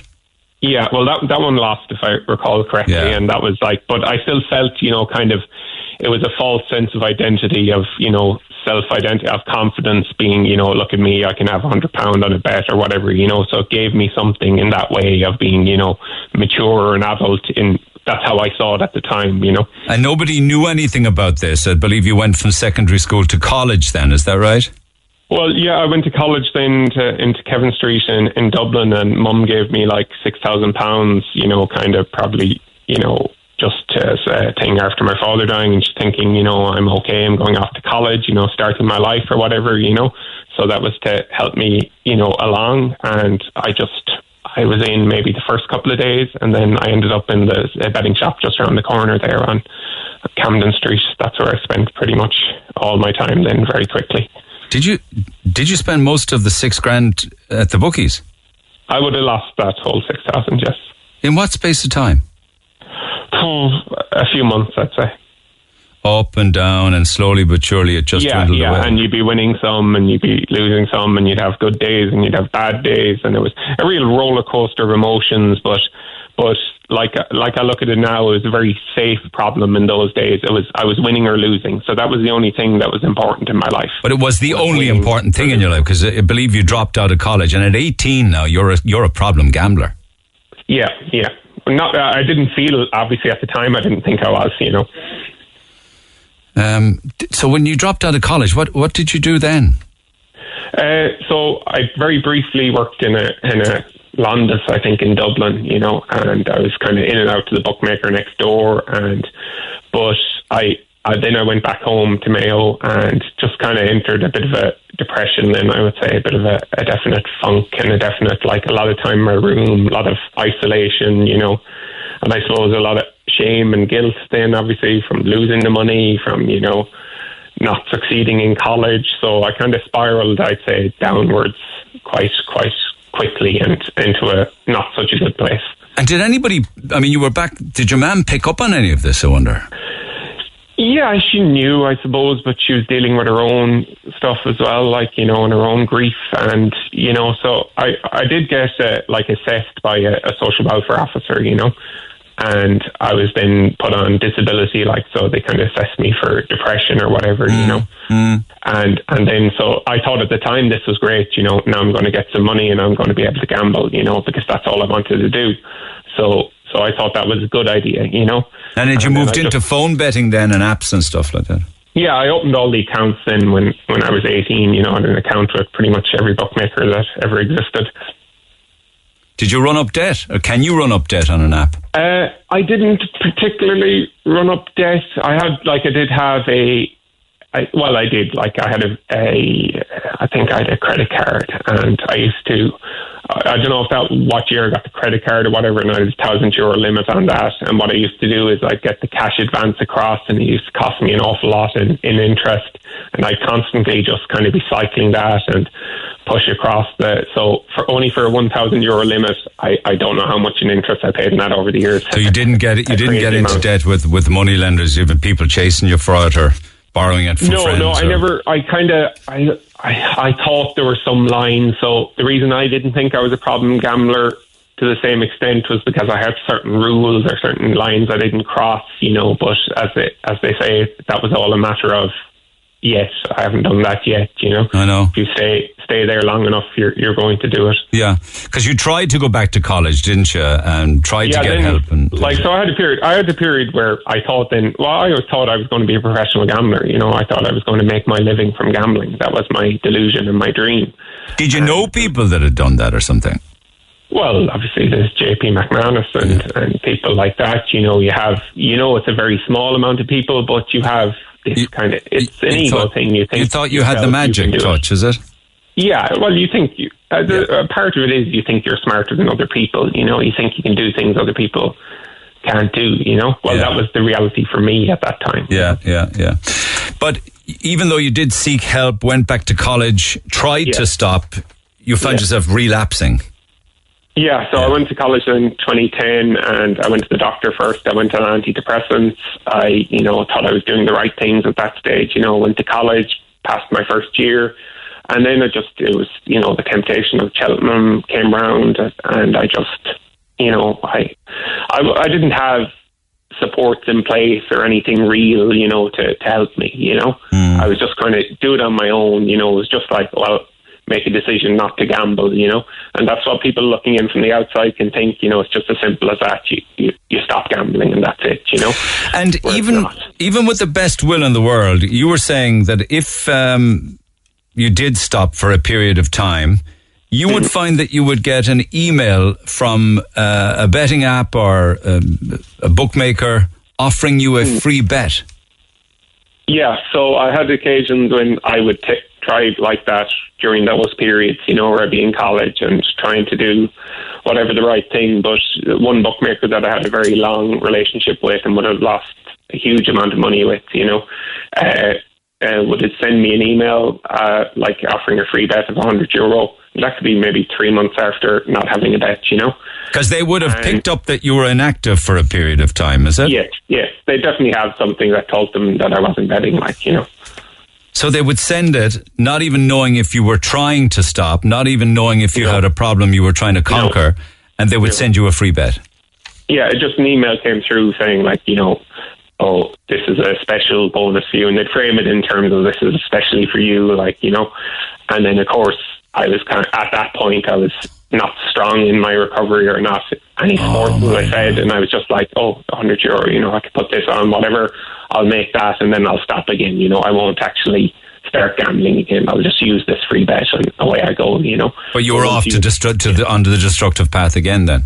Yeah, as soon as you put that bet on, then it just all comes. Why do they do that? I mean, they have a responsibility, don't they? That's so awful to do a thing like that. Yeah, I can only speak from my personal experience and my own opinion on that. I would say they know, I've had, as I said, accounts with everyone, and I would have won with certain bookmakers, but one particular bookmaker I pretty much did all my losing with, and this was the one that sent the email. So, and if you were winning lots of money, because I've heard of people who've been winning, and they had their accounts closed because of that. Yeah. So I had that experience. Another bookmaker, I wouldn't have bet with that much. So I may only have bet if they were the best odds on something or whatever, And I would have had a winning account with them.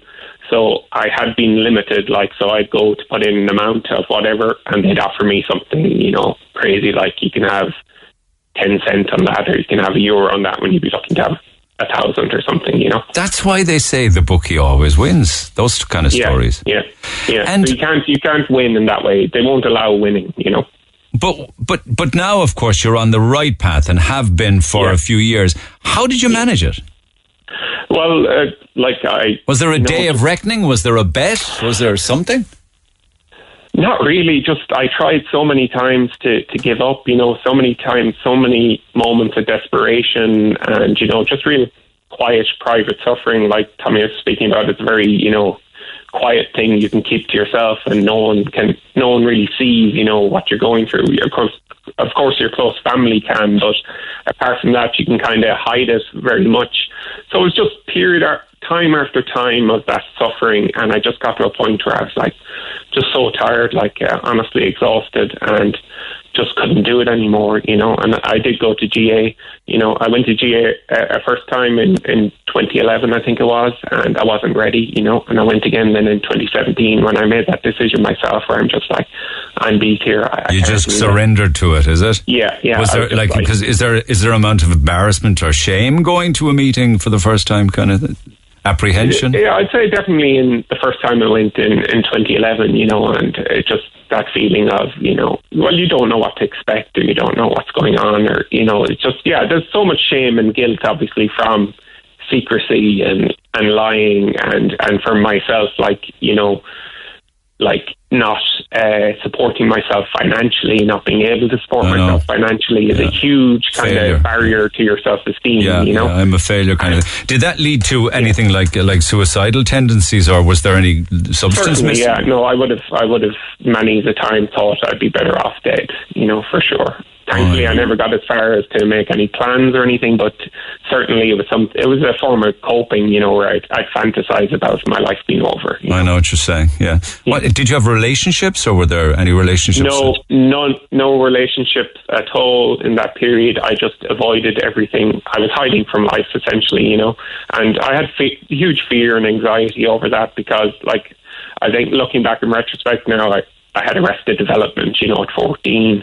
I didn't hit the milestones, so I just had huge crippling social anxiety and fear over anything like that. I know what you're saying. They also say sometimes that somebody, not always, it doesn't necessarily follow, but that a gambling addiction could be accompanied with another addiction, like maybe a substance misuse or something like that. Yeah, cross addiction is very common, but for me, it was only gambling, and that was, I felt you find the addiction that worked for you, essentially, and I'll say this, that gambling for a period kept me alive, in terms of, it just was something to live for, and then it became something to get away from, that was just too much, So I feel like in terms of there's a level of suffering in people, certainly myself, I was experiencing a level of suffering that gambling was kind of, it was my coping mechanism to deal with. Yeah, you can see that now, of course, but you can't see that through the eyes of a child. No, not at the time.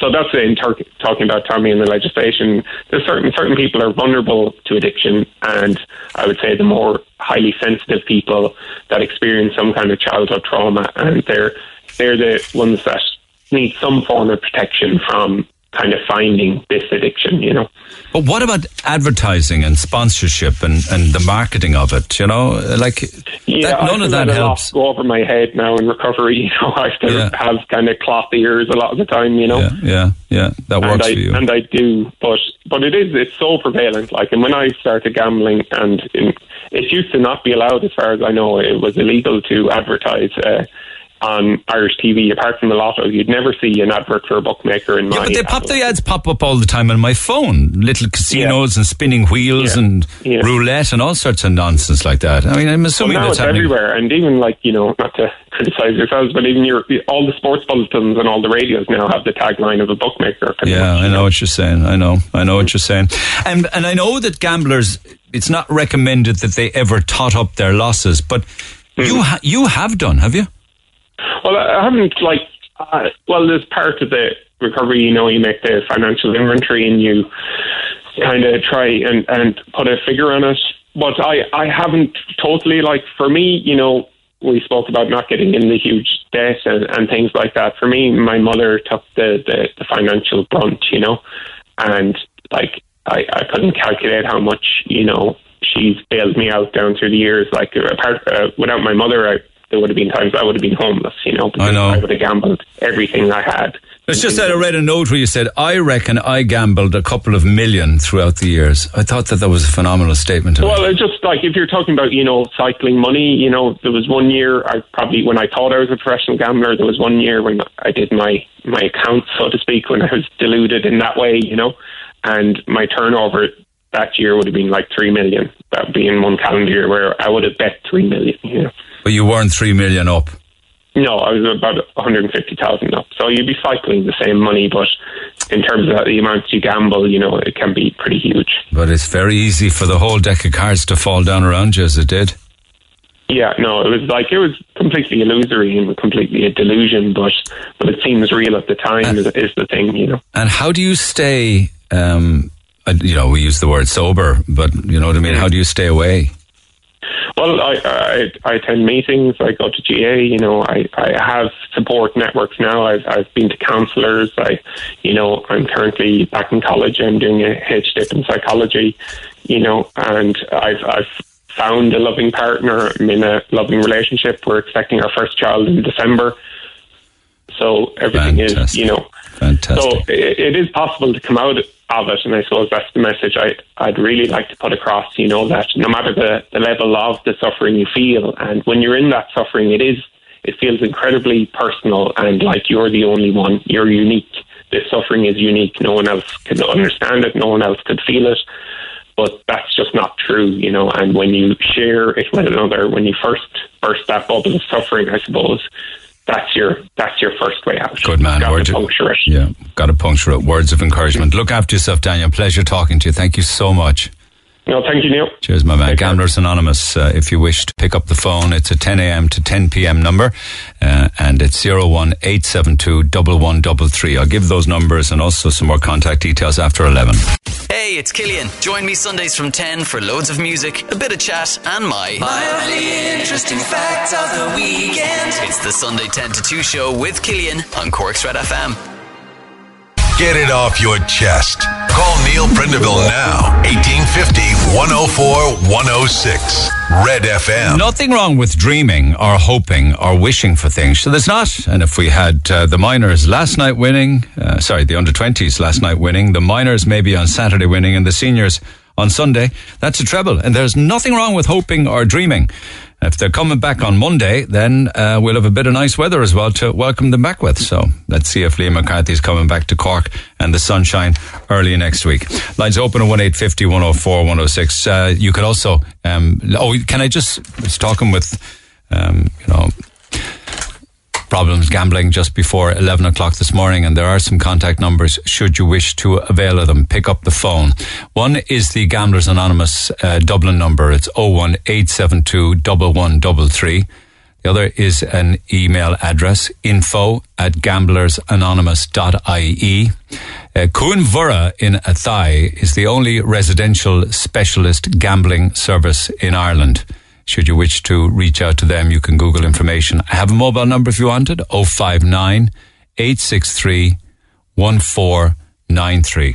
And just this text for now, I totally agree with what your callers have said, including Tommy Gould and also as Damien. I agree with Tommy Gould. To my family and my friends, I seem okay, but I can't stop online casino gambling. Believe me, I've tried and I've tried. I must have over 10 different accounts with different gambling companies. It is so easy to set up an account and you can gamble straight away. I've debts of €10,000 now, and for me, that's where the addiction is.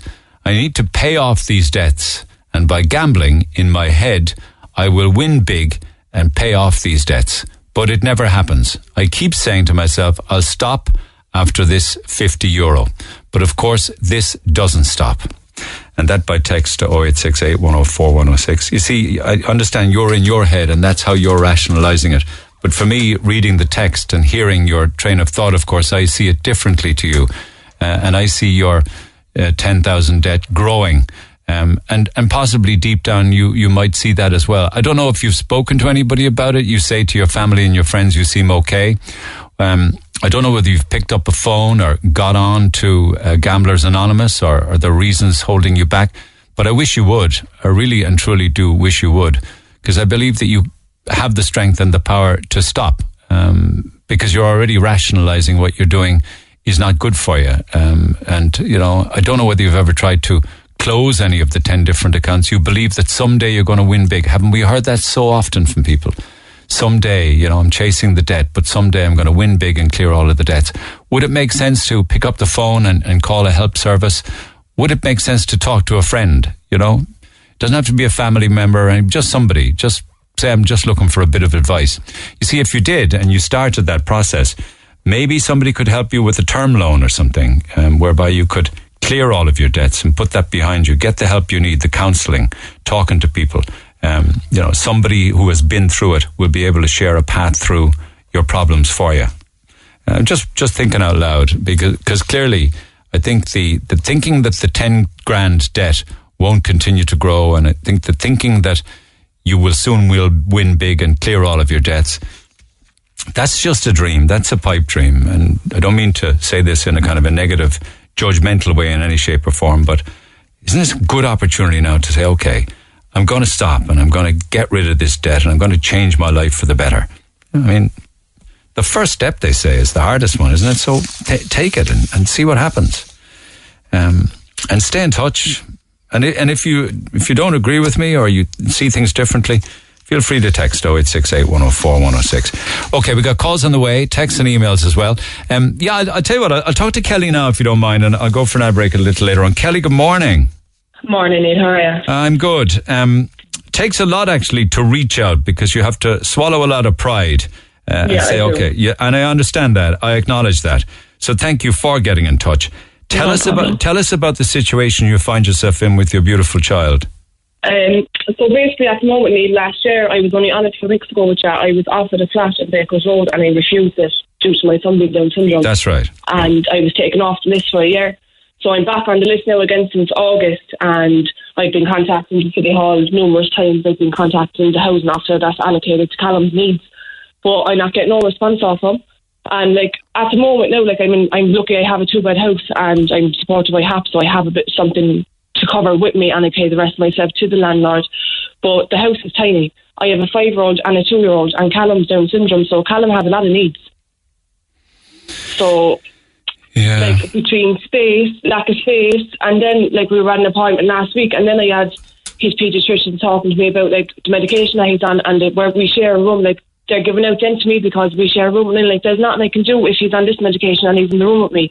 I can't change that at the moment when the City Hall aren't doing nothing for me. Like they offered me a flat, they knew it wasn't suitable. Like he's 2, he can't crawl, he can't walk. And the flat you were offered, did that lead to you being banned, or was that a different incident? Yeah, it did. It took me off the list for a year. Is that what they do if you refuse something, even if it's unsuitable? Yeah, I appealed it, but unfortunately the appeals officer wouldn't agree with me or consider anything. So you're off the list now, are you? No, I'm back on it since 2 weeks ago. Okay. And where on the list the list is a long one. Where on the list would you be, or does that exist? I don't know. They don't tell you where you are on the list or what you're not. It did basically what they said to me. It goes by my years. It goes by my house, my kids' needs. So what type of house you're suitable for, and it goes by that. And then it just basically goes by what comes off what you add on CVL. So. And what exactly is wrong with where you are? It's too small. It's only a 2-bedroom, and there's me, Stephen and Callum in their own room. Because when I had to put up Callum's cot, we had to move my wardrobes, my chest of drawers and all that into Stephen's room. So basically in Stephen's room we have a double bed, 2 wardrobes, 2 chest of drawers, toys for the kids in their boxes, a bed. I'm blocking all the light that's coming into the room, so Stephen won't go in there. Now I don't blame him for not going in there when he don't have the space to do anything in there. There's no light in there besides when you turn on the light, because I'm blocking the windows, because I just put my wardrobes and my chest of drawers in there, and then we're all in the one room then together, like Callum's in the cot and Stephen's in the bed with me. But it's not even just all about social housing, Neil. It's about what's there for special needs kids and who's there to support them. There's no one there supporting special needs kids and what they need. Like, I'm refusing equipment for Callum at the moment, and any family that's listening to me that's trying to get equipment off the HSE, off physiotherapies, off any foundations that they're with, it's very hard to get. And I'm at a stage now where I'm refusing it, because I literally can't take a Zimmer frame. That's what Callum needs at the moment, is a stander and a Zimmer frame. Misfortune. He needs the Zimmer frame to move around. Yeah, because at the moment where I had to go private and do private physio with him every week, because services were stopped with Cork and it was taken over by the Disability Network team. But we just haven't been seen yet. I know we will be seen soon, but he's 3 in March. I can't continue to keep lifting him. He's a heavy child. He don't have the space, and as I said, he still can't crawl. He bum shuffles.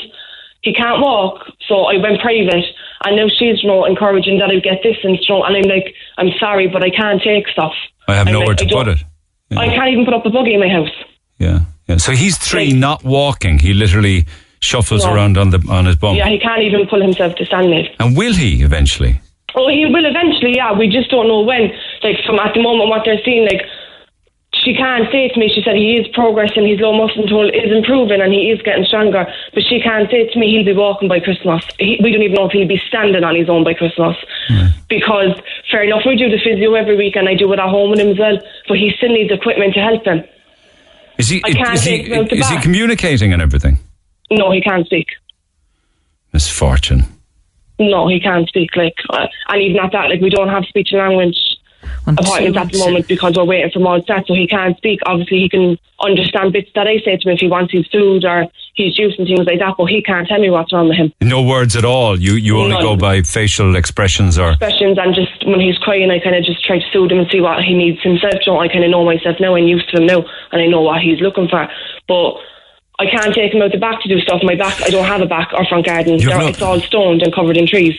Yeah, I know. And a child with Down syndrome, as he grows, of course, he will get bigger and will take an awful and stronger. And he's a very heavy child as it is. And for even me to put something on Facebook like that, to cry out and ask for a TD or a local counsellor in the north side help, Neil, I don't want to be doing that. I'd rather go away and buy my own house. But unfortunately, the bank says I'm only working part-time. I'm not entitled to it. But yet I can pay out nearly €500 a month before I pay any bill to my landlord and the Cork City Hall on rent. I can pay that out before I pay a bill, but I can't get a mortgage, so I have no other choice but to go to Cork City Council and try fight for a social. And when you say you see people left, right and centre, what was it, the words? Because you spoke about the dampness in the house, and I've actually had enough. I've had enough of people who are being housed left, right and centre like they're entitled to, but my child's disability will never go away. No, it won't. Do you see other people getting houses that they're not? Yeah, Neil, I see. And like that, I'm not doubting them or putting them down because they get houses. They're entitled to them too. But what is the City Hall and local councillors and TVs doing about kids with special needs? that are fighting for houses, we're just being neglected. There's no one there pushing for any of our children. And I know other kids that are out there, like families, and they're worse than Callum, and like that. You're getting nowhere. There's no one there to help and push for you. I understand. That's why you're pushing us as ma'am. And that's why, like, even to put it on Facebook, I was ashamed in my life. Does anybody do swaps anymore? You know, that you have a 2-bedroom and someone else is pottering around on their own in a 3-bedroom. No, because mine's a half house. Mine's only rented. It's private rented. Private. Oh. I won't be able to do that. Yeah. Now, I have looked for 3-bedroom houses, but they're over 1,600-1,700 euro for a 3-bedroom. Like, I don't have that money. I don't have that extra. I'm already paying out nearly 5. I don't have more. You pay out 5 and then the HAP pays the balance. The HAP gave me over 11 and then I pay the balance for my house. My house is 1450 and then I have to pay the 1450 for a damp 2-bed? In Farm Forest. Good God. Yeah, now the landlord did come in and do work this year, like after constantly annoying him, and I had to withhold the rent at one stage until he came into the house and done something, and he did insulate it. Now it's small, but as I said, I'm not going to see what way that's going to work out until Christmas, where I don't want to be stuck in this house again another Christmas. Callum's birthday is again in March. That's a 3rd birthday with my child not being able to do nothing.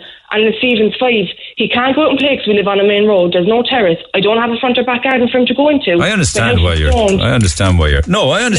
fighting for your corner. I understand that. That's not a problem. It's actually desperate for any mother to But it's the rent you're paying on a 2-bed. No disrespect, I have no issues with any suburbs. It's actually scandalous.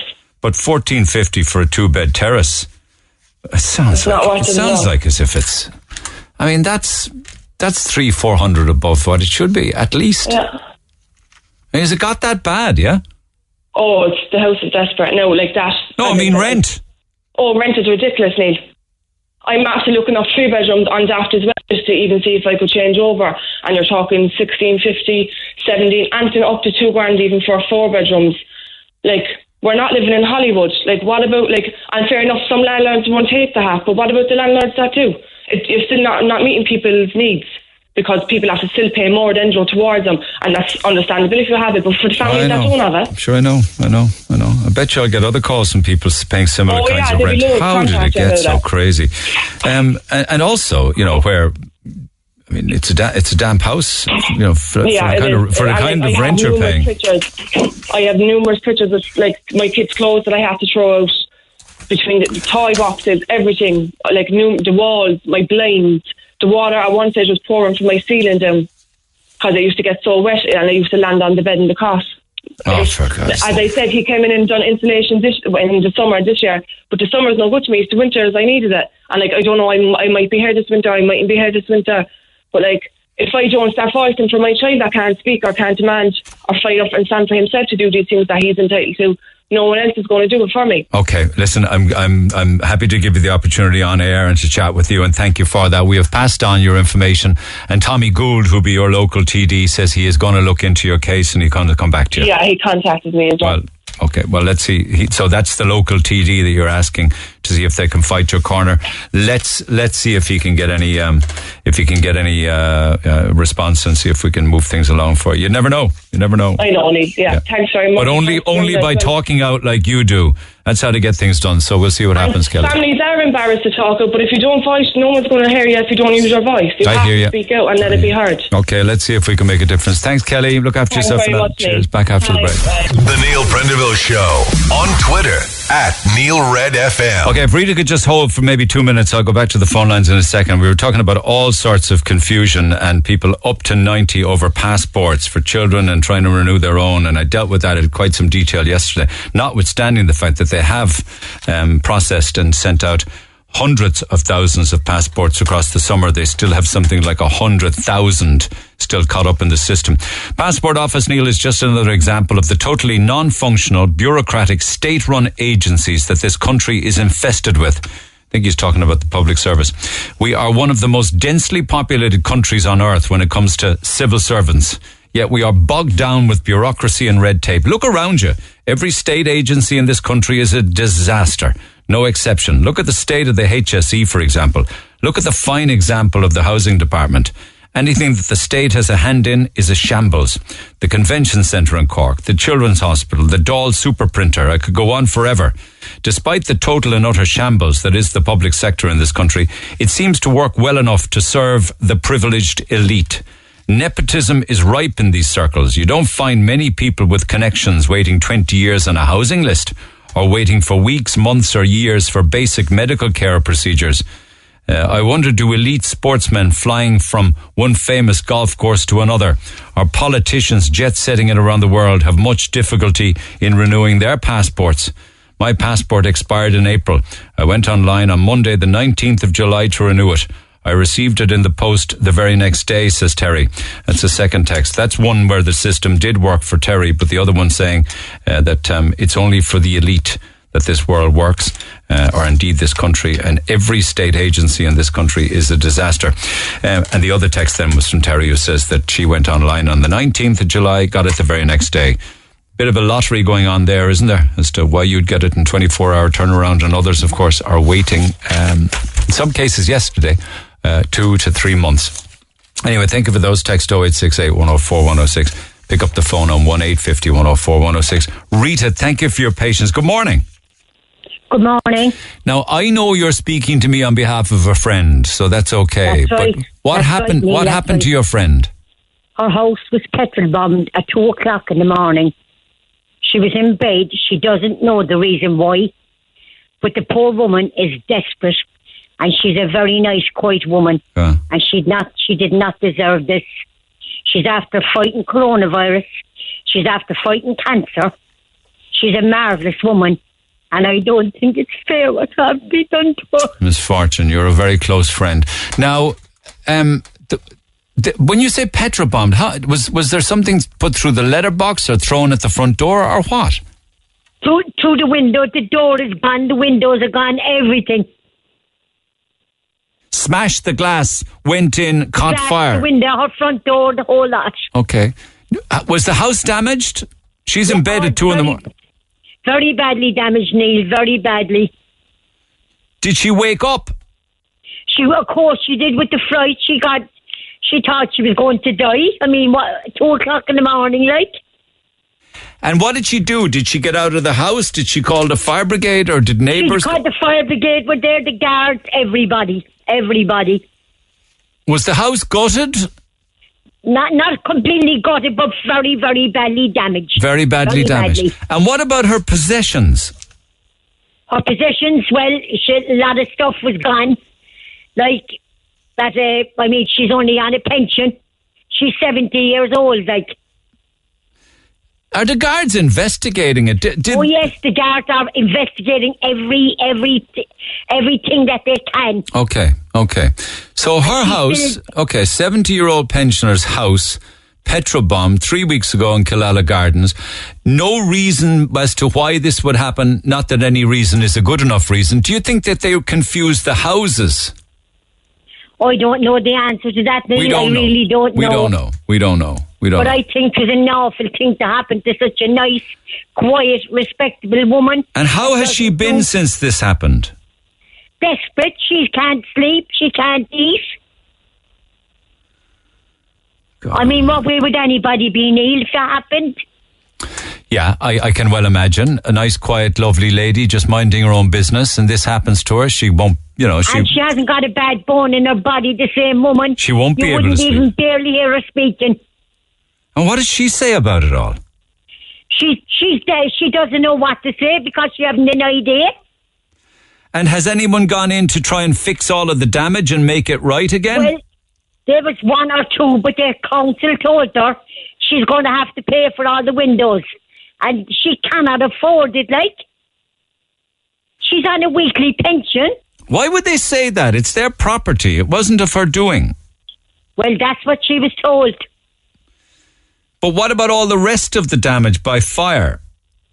Well, I don't know. I don't know. One or two neighbours might have helped, but they can't do everything. And has she been there for the last 3 weeks with the broken windows and the fire damage? Yes, she has. I mean, could we send somebody up to meet her or to have a look? She'd be delighted. Does she need help? I'm gonna. The Seamus could well be free later on to take a potter up there. Yeah, he's not. Yeah, we get the thumbs up. We'd love to go up and see her. But Neil, is there any way, like, the woman is very proud? I mean, even a weekend away for the woman, Neil, if you could arrange it.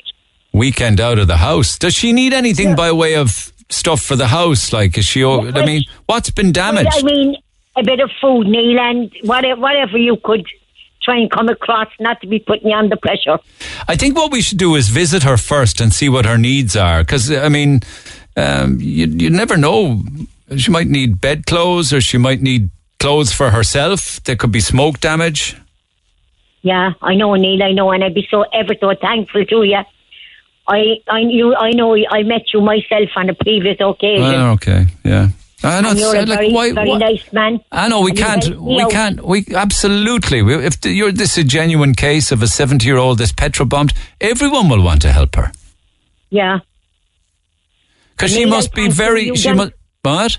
You've done a favour for me in the past. Well, happy to help. If I did, I'm happy to do it. No, and I was desperate at the time. Okay, yeah. I won't say the reason. That's all right, girl. Okay. Okay, so I'm very thankful to you, and I'd be ever so thankful if you could help that lady out, please. Okay, and will you ever let her know that we're not prying or anything? We just want to come up and see. Is Paddy O'Brien aware of this? I wonder. Do you know? I don't think so. Okay. I don't think so, Neil. Okay. I was thinking myself, she's a weekend away. She would mean the world to her, because she actually can't afford it. Like, she living alone? She is living alone. Yes. I mean, I don't mean to pry, but has she family? She have a family, but they all have big families, and they have a lot of their own problems. Yeah, okay. Well, I won't. She's a proud woman, Neil. She's very proud. Why would, unless the house was mistaken for somebody else? You know, they have these retributions, and you know, the criminal fraternity would be always attacking each other. But wasn't it an awful thing to happen to the poor woman? Shocking. A woman that never did anything bad to nobody. Okay, well, let's assess everybody else. Let's assess the situation and find out what her needs are, and let the Gardaí investigate as to why it happened to this poor woman. But they're investigating thoroughly. They are. Yeah, okay.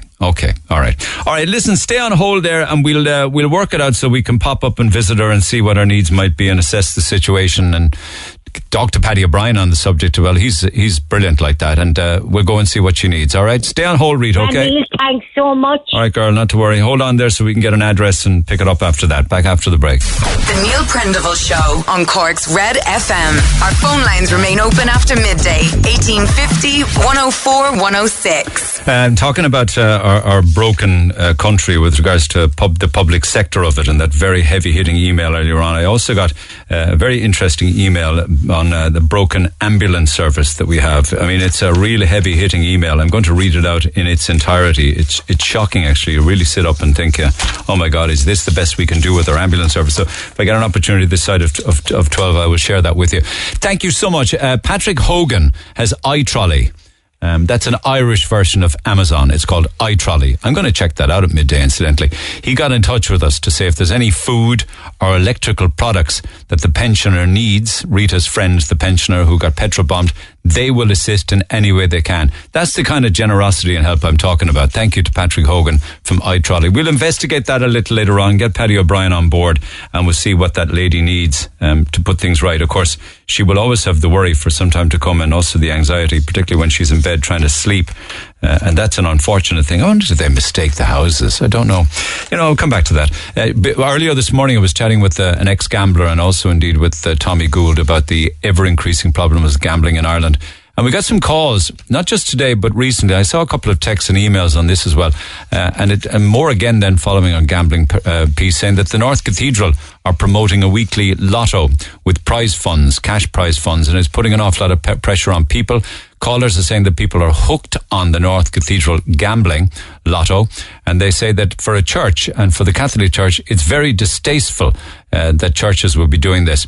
And they're asking, what are the church's priorities at the end of the day? I know very little about what the North Cathedral are doing, but I have had a quick look there at their website, and you have different sections on the website: home, genealogy, music, schools, sacraments, mass cards, visit us, live stream, and with its own section, in big red bold section on the top of it, lotto.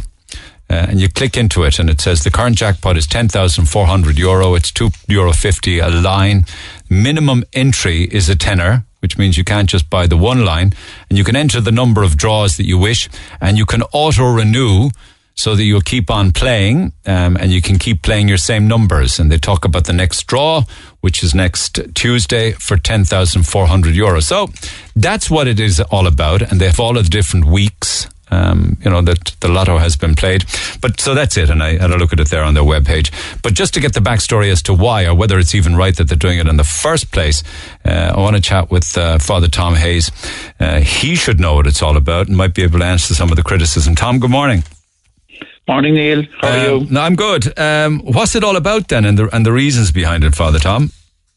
I suppose, Neil, in short, it's a decision that was made by the Finance Committee and the priests of the Cathedral and Blackpool parishes to basically try and survive financially in the light of the pandemic. They're basically running 4 churches, the Cathedral itself, and our Cathedral, as people know it, the church in Blackpool, the church in Dublin Hill, and the church in the Glen. And you don't need me to tell you that during the pandemic, church collections have basically been decimated. And especially in that particular area, especially in the Cathedral, because the Cathedral doesn't have a strong resident committed community around it that regularly goes in there Sunday after Sunday anymore. Of course, during the pandemic, they couldn't. Yeah. And even at the moment, they're very restricted. What is it? Is it 50 now, 70, depending on the size of the church or something, is it? Depending on the size of the church, they can do pods of 50, but the Cathedral will be full with 150 in it. And if you have a couple of families, that's a big chunk of that 150 gone straight away. So voluntary contributions and collections at Mass has dried up, and the collections have been decimated. And I suppose the other important thing that people don't realise is that most of the activity in those churches week to week doesn't involve Sunday Mass at all. Like the Cathedral and Blackpool parish per year are ministering to 140 families at the time of a bereavement. In other words, they have 140 funerals. Right through but the don't winter. People pay for those, though? They give money for those?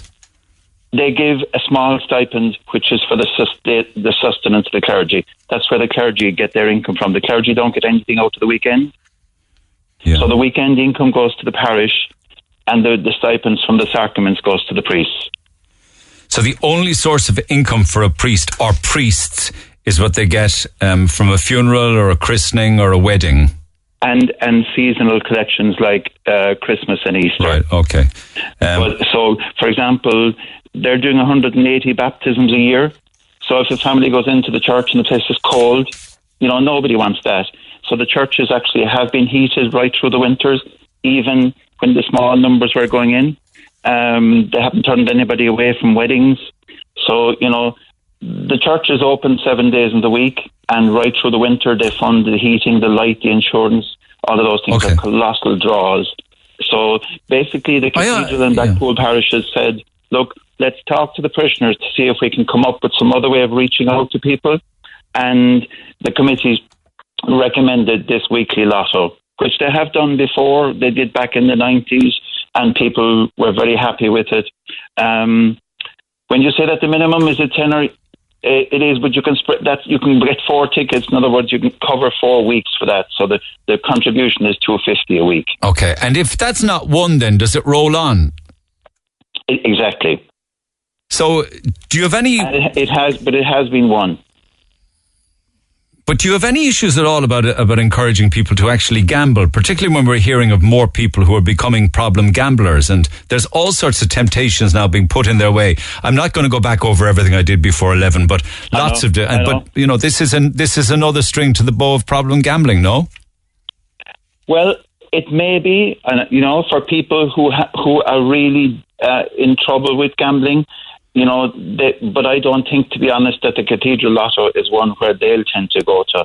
All of that stuff is people on phones. But would they not be in a situation where they might end up using your lotto and using money that they can ill afford to spend? I suppose the one thing is that the tickets for that lotto are basically sold in the churches and in some shops around the area. So this is a community lotto. The people... Everybody who's kind of buying the tickets are known by the person at the other side of the counter as well. So there's that dimension to it. And the other thing I think is that people also forget that the churches actually host a lot of the AA and GA meetings in the church rooms. So the church isn't unaware of the fact that people have issues with gambling, and they support those organisations locally for people to come to meetings and attend meetings, and they don't charge those groups for access. But that's, I mean, that could be deemed as being hypocritical, couldn't it? It's like a publican contributing to Alcoholics Anonymous. Well, you know, but I suppose the reality is that it's not being forced on people. It's being, you know, it's a fundraising opportunity for the parish. There is, in every element in life, there's always a risk. Even in the ad break that you took, there was a gambling ad in the middle of it. I should tell you about it. I know. I mean, I know. I don't know what to do about that. I discuss topics on the air, and I find that some of them are advertisers, but that's just the commercial world I live in, unfortunately. But nothing I can do about that. And I suppose for parishes, that we live in the community world as well, where those issues are live. You know, we're aware of people with addictions. We're aware of people with homelessness. We're working with them as well on the ground and in the communities. It's not that the parish is oblivious to those realities. I mean, we're dealing with it. We're meeting it face to face on a daily basis when we encounter families. So the parishes are acutely aware of that. At the same time, the parishes have to survive. The buildings have to be kept open for those sacraments, especially that I mentioned. And a priest doesn't get a pub payment or a grant aided during COVID, no? The church has got nothing from the government during the lockdown. Yeah, and nothing from the Vatican. They have plenty of money, the Vatican, don't they? They're very wealthy. They haven't actually, Neil. There's a perception that there is. They have a lot of assets. You know, they have a lot of art collections, but that's the extent of, you know. They could sell it, though, couldn't they? They could sell all of that and give, like Jesus would have done. He'd have sold all that and given the money to the poor, wouldn't he? Well, and then what does the poor do next year? Oh, but they're not worried about next year. They're worried about the next meal, or they're worried about the next well being dug so they can get water. But there is, there's a huge amount of charitable work being done by the Vatican, including in aid agencies and in the third world. If people look at the accounts where the actual money is expended, a huge amount of the Vatican income is spent back out on charitable purposes, which are explicitly supported by Pope Francis. So for somebody to say that North Cathedral engaging in a lotto is distasteful and that they have their priorities in the wrong places, you're saying that there is no choice. It's just to raise funds to keep the lights on. That's basically it. I mean, the people aren't able to go into the churches at the moment to give the collections that they'd normally be giving. So, I don't know where else the parish can go to get funding. There's nobody queuing up in this day and age. The government doesn't give any funding for the maintenance of the cathedral, for example, even though it's a heritage building as well. But there's no government source of support for church buildings. Needs must. Okay, thank you for the update. Thank you for the clarification. Thanks, Neil. Look after yourself as always. Father Tom Hayes. Lines are open on that, 1-850-104-106. You can text 086-8104-106 if you have an opinion. Thank you.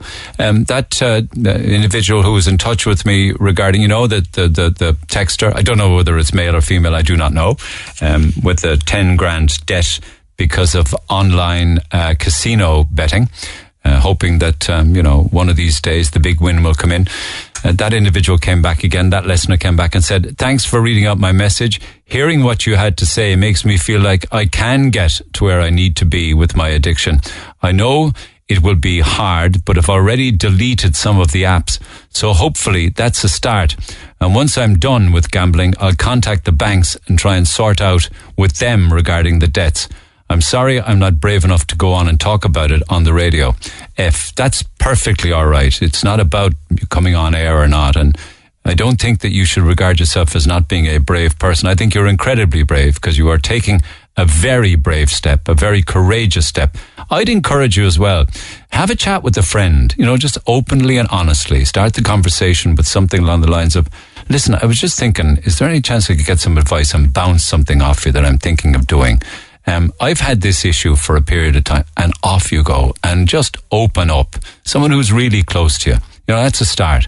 Gamblers Anonymous are a start. It doesn't even have to be a family member if you don't want. You can keep it as private as you want. Delete the apps, Come up with other things in your life and get in touch with Gamblers Anonymous and sit down and listen to the stories of others who are struggling and dealing with issues that are very similar to yours. And good luck to you, 100%. Good luck to you. Text the Neil Prendeville Show now. 086-8104-106. Red FM. Okay, I asked Dave McGrath to have a stroll around, a bit of a scove around the city. He's catching a bus now, so I don't want to keep him so long. He was going to check out the flags and bunting. How'd you get on, Dave?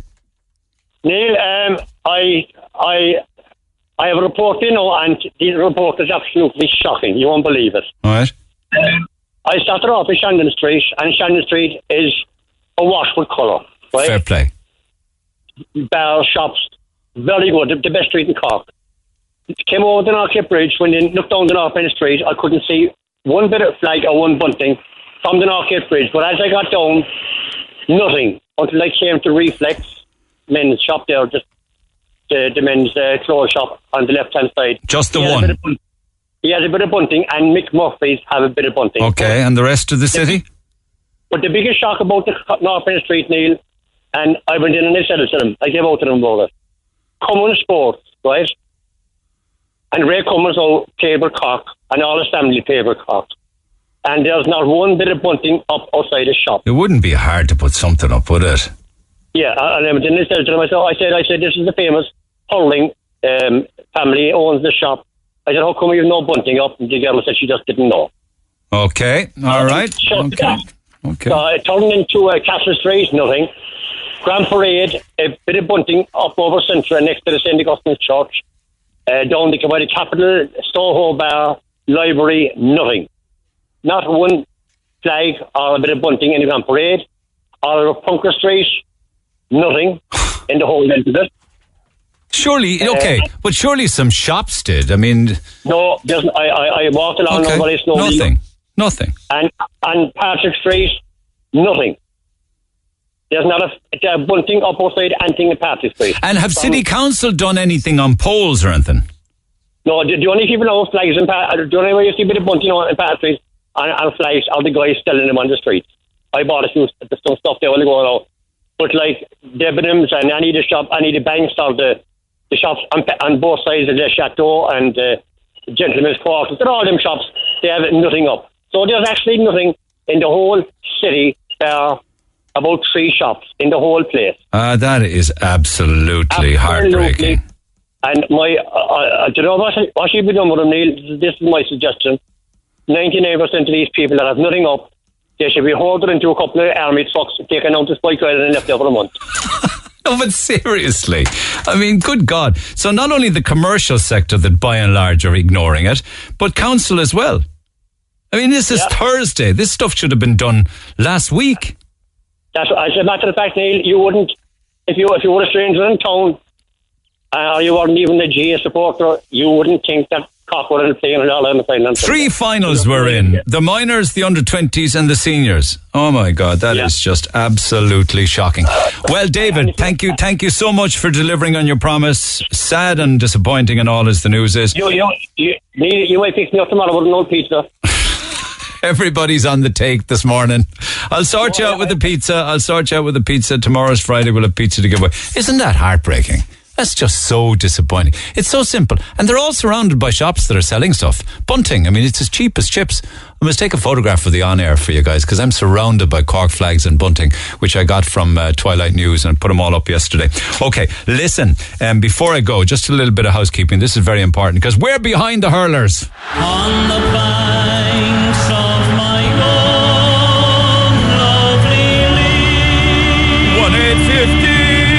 1-850 104 106. Callers 10 or 11 to claim your swag of flags and balloons and bunting from ourselves and Twilight News. Get on the phone. Now, if you want to win a chauffeur-driven limo up and down to the match on Sunday, we have an S-Class Mercedes limo from Cork Chauffeurs Limited.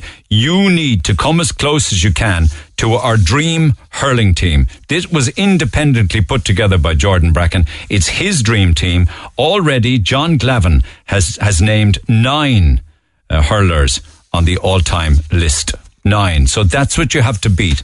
The dream team. If you think you can list it, 15 of them, email neil@redfm.ie. Do it today, because tomorrow's the last day and I'll be reading out the different entries at that stage, or a selection of them. But 9 is what you have to beat. He's got 9 on the list. Can you beat that?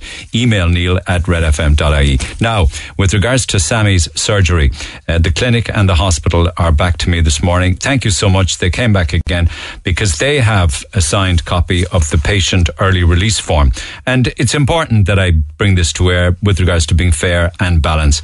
And Sammy did sign a copy of the patient release form, the one that said, I confirm that I've been made aware of the medical risks of leaving at my own accord as set out below, and that will be pain, bleeding, leakage, nausea, discomfort, infection, casualty, unforeseen trauma associated with air cabin pressure and travelling. They're saying that they asked her and encouraged her not to leave. She left of her own volition early. I understand all of that, and it doesn't take from where she finds herself now pain, discomfort, and very down about it and in an awful place because of it. But it really does accentuate the importance of staying in a hospital for the period of aftercare that you've been asked for. So to be fair, while she didn't have a signed copy of it, they do, and they sent me a copy of it this morning. So that's the latest on that one. Again, this is more turning into a story of aftercare than anything else. No disrespect to Sammy, not intended. But it's important to clarify issues as they arise. Our lines will stay open at 1850 104 106. You can text 0868 104 106. We'll pick it up in the morning. Have a good day. I'll see you tomorrow. Thanks for listening to this Red FM podcast. Don't forget to subscribe and check out redextra.ie for more great Red FM content.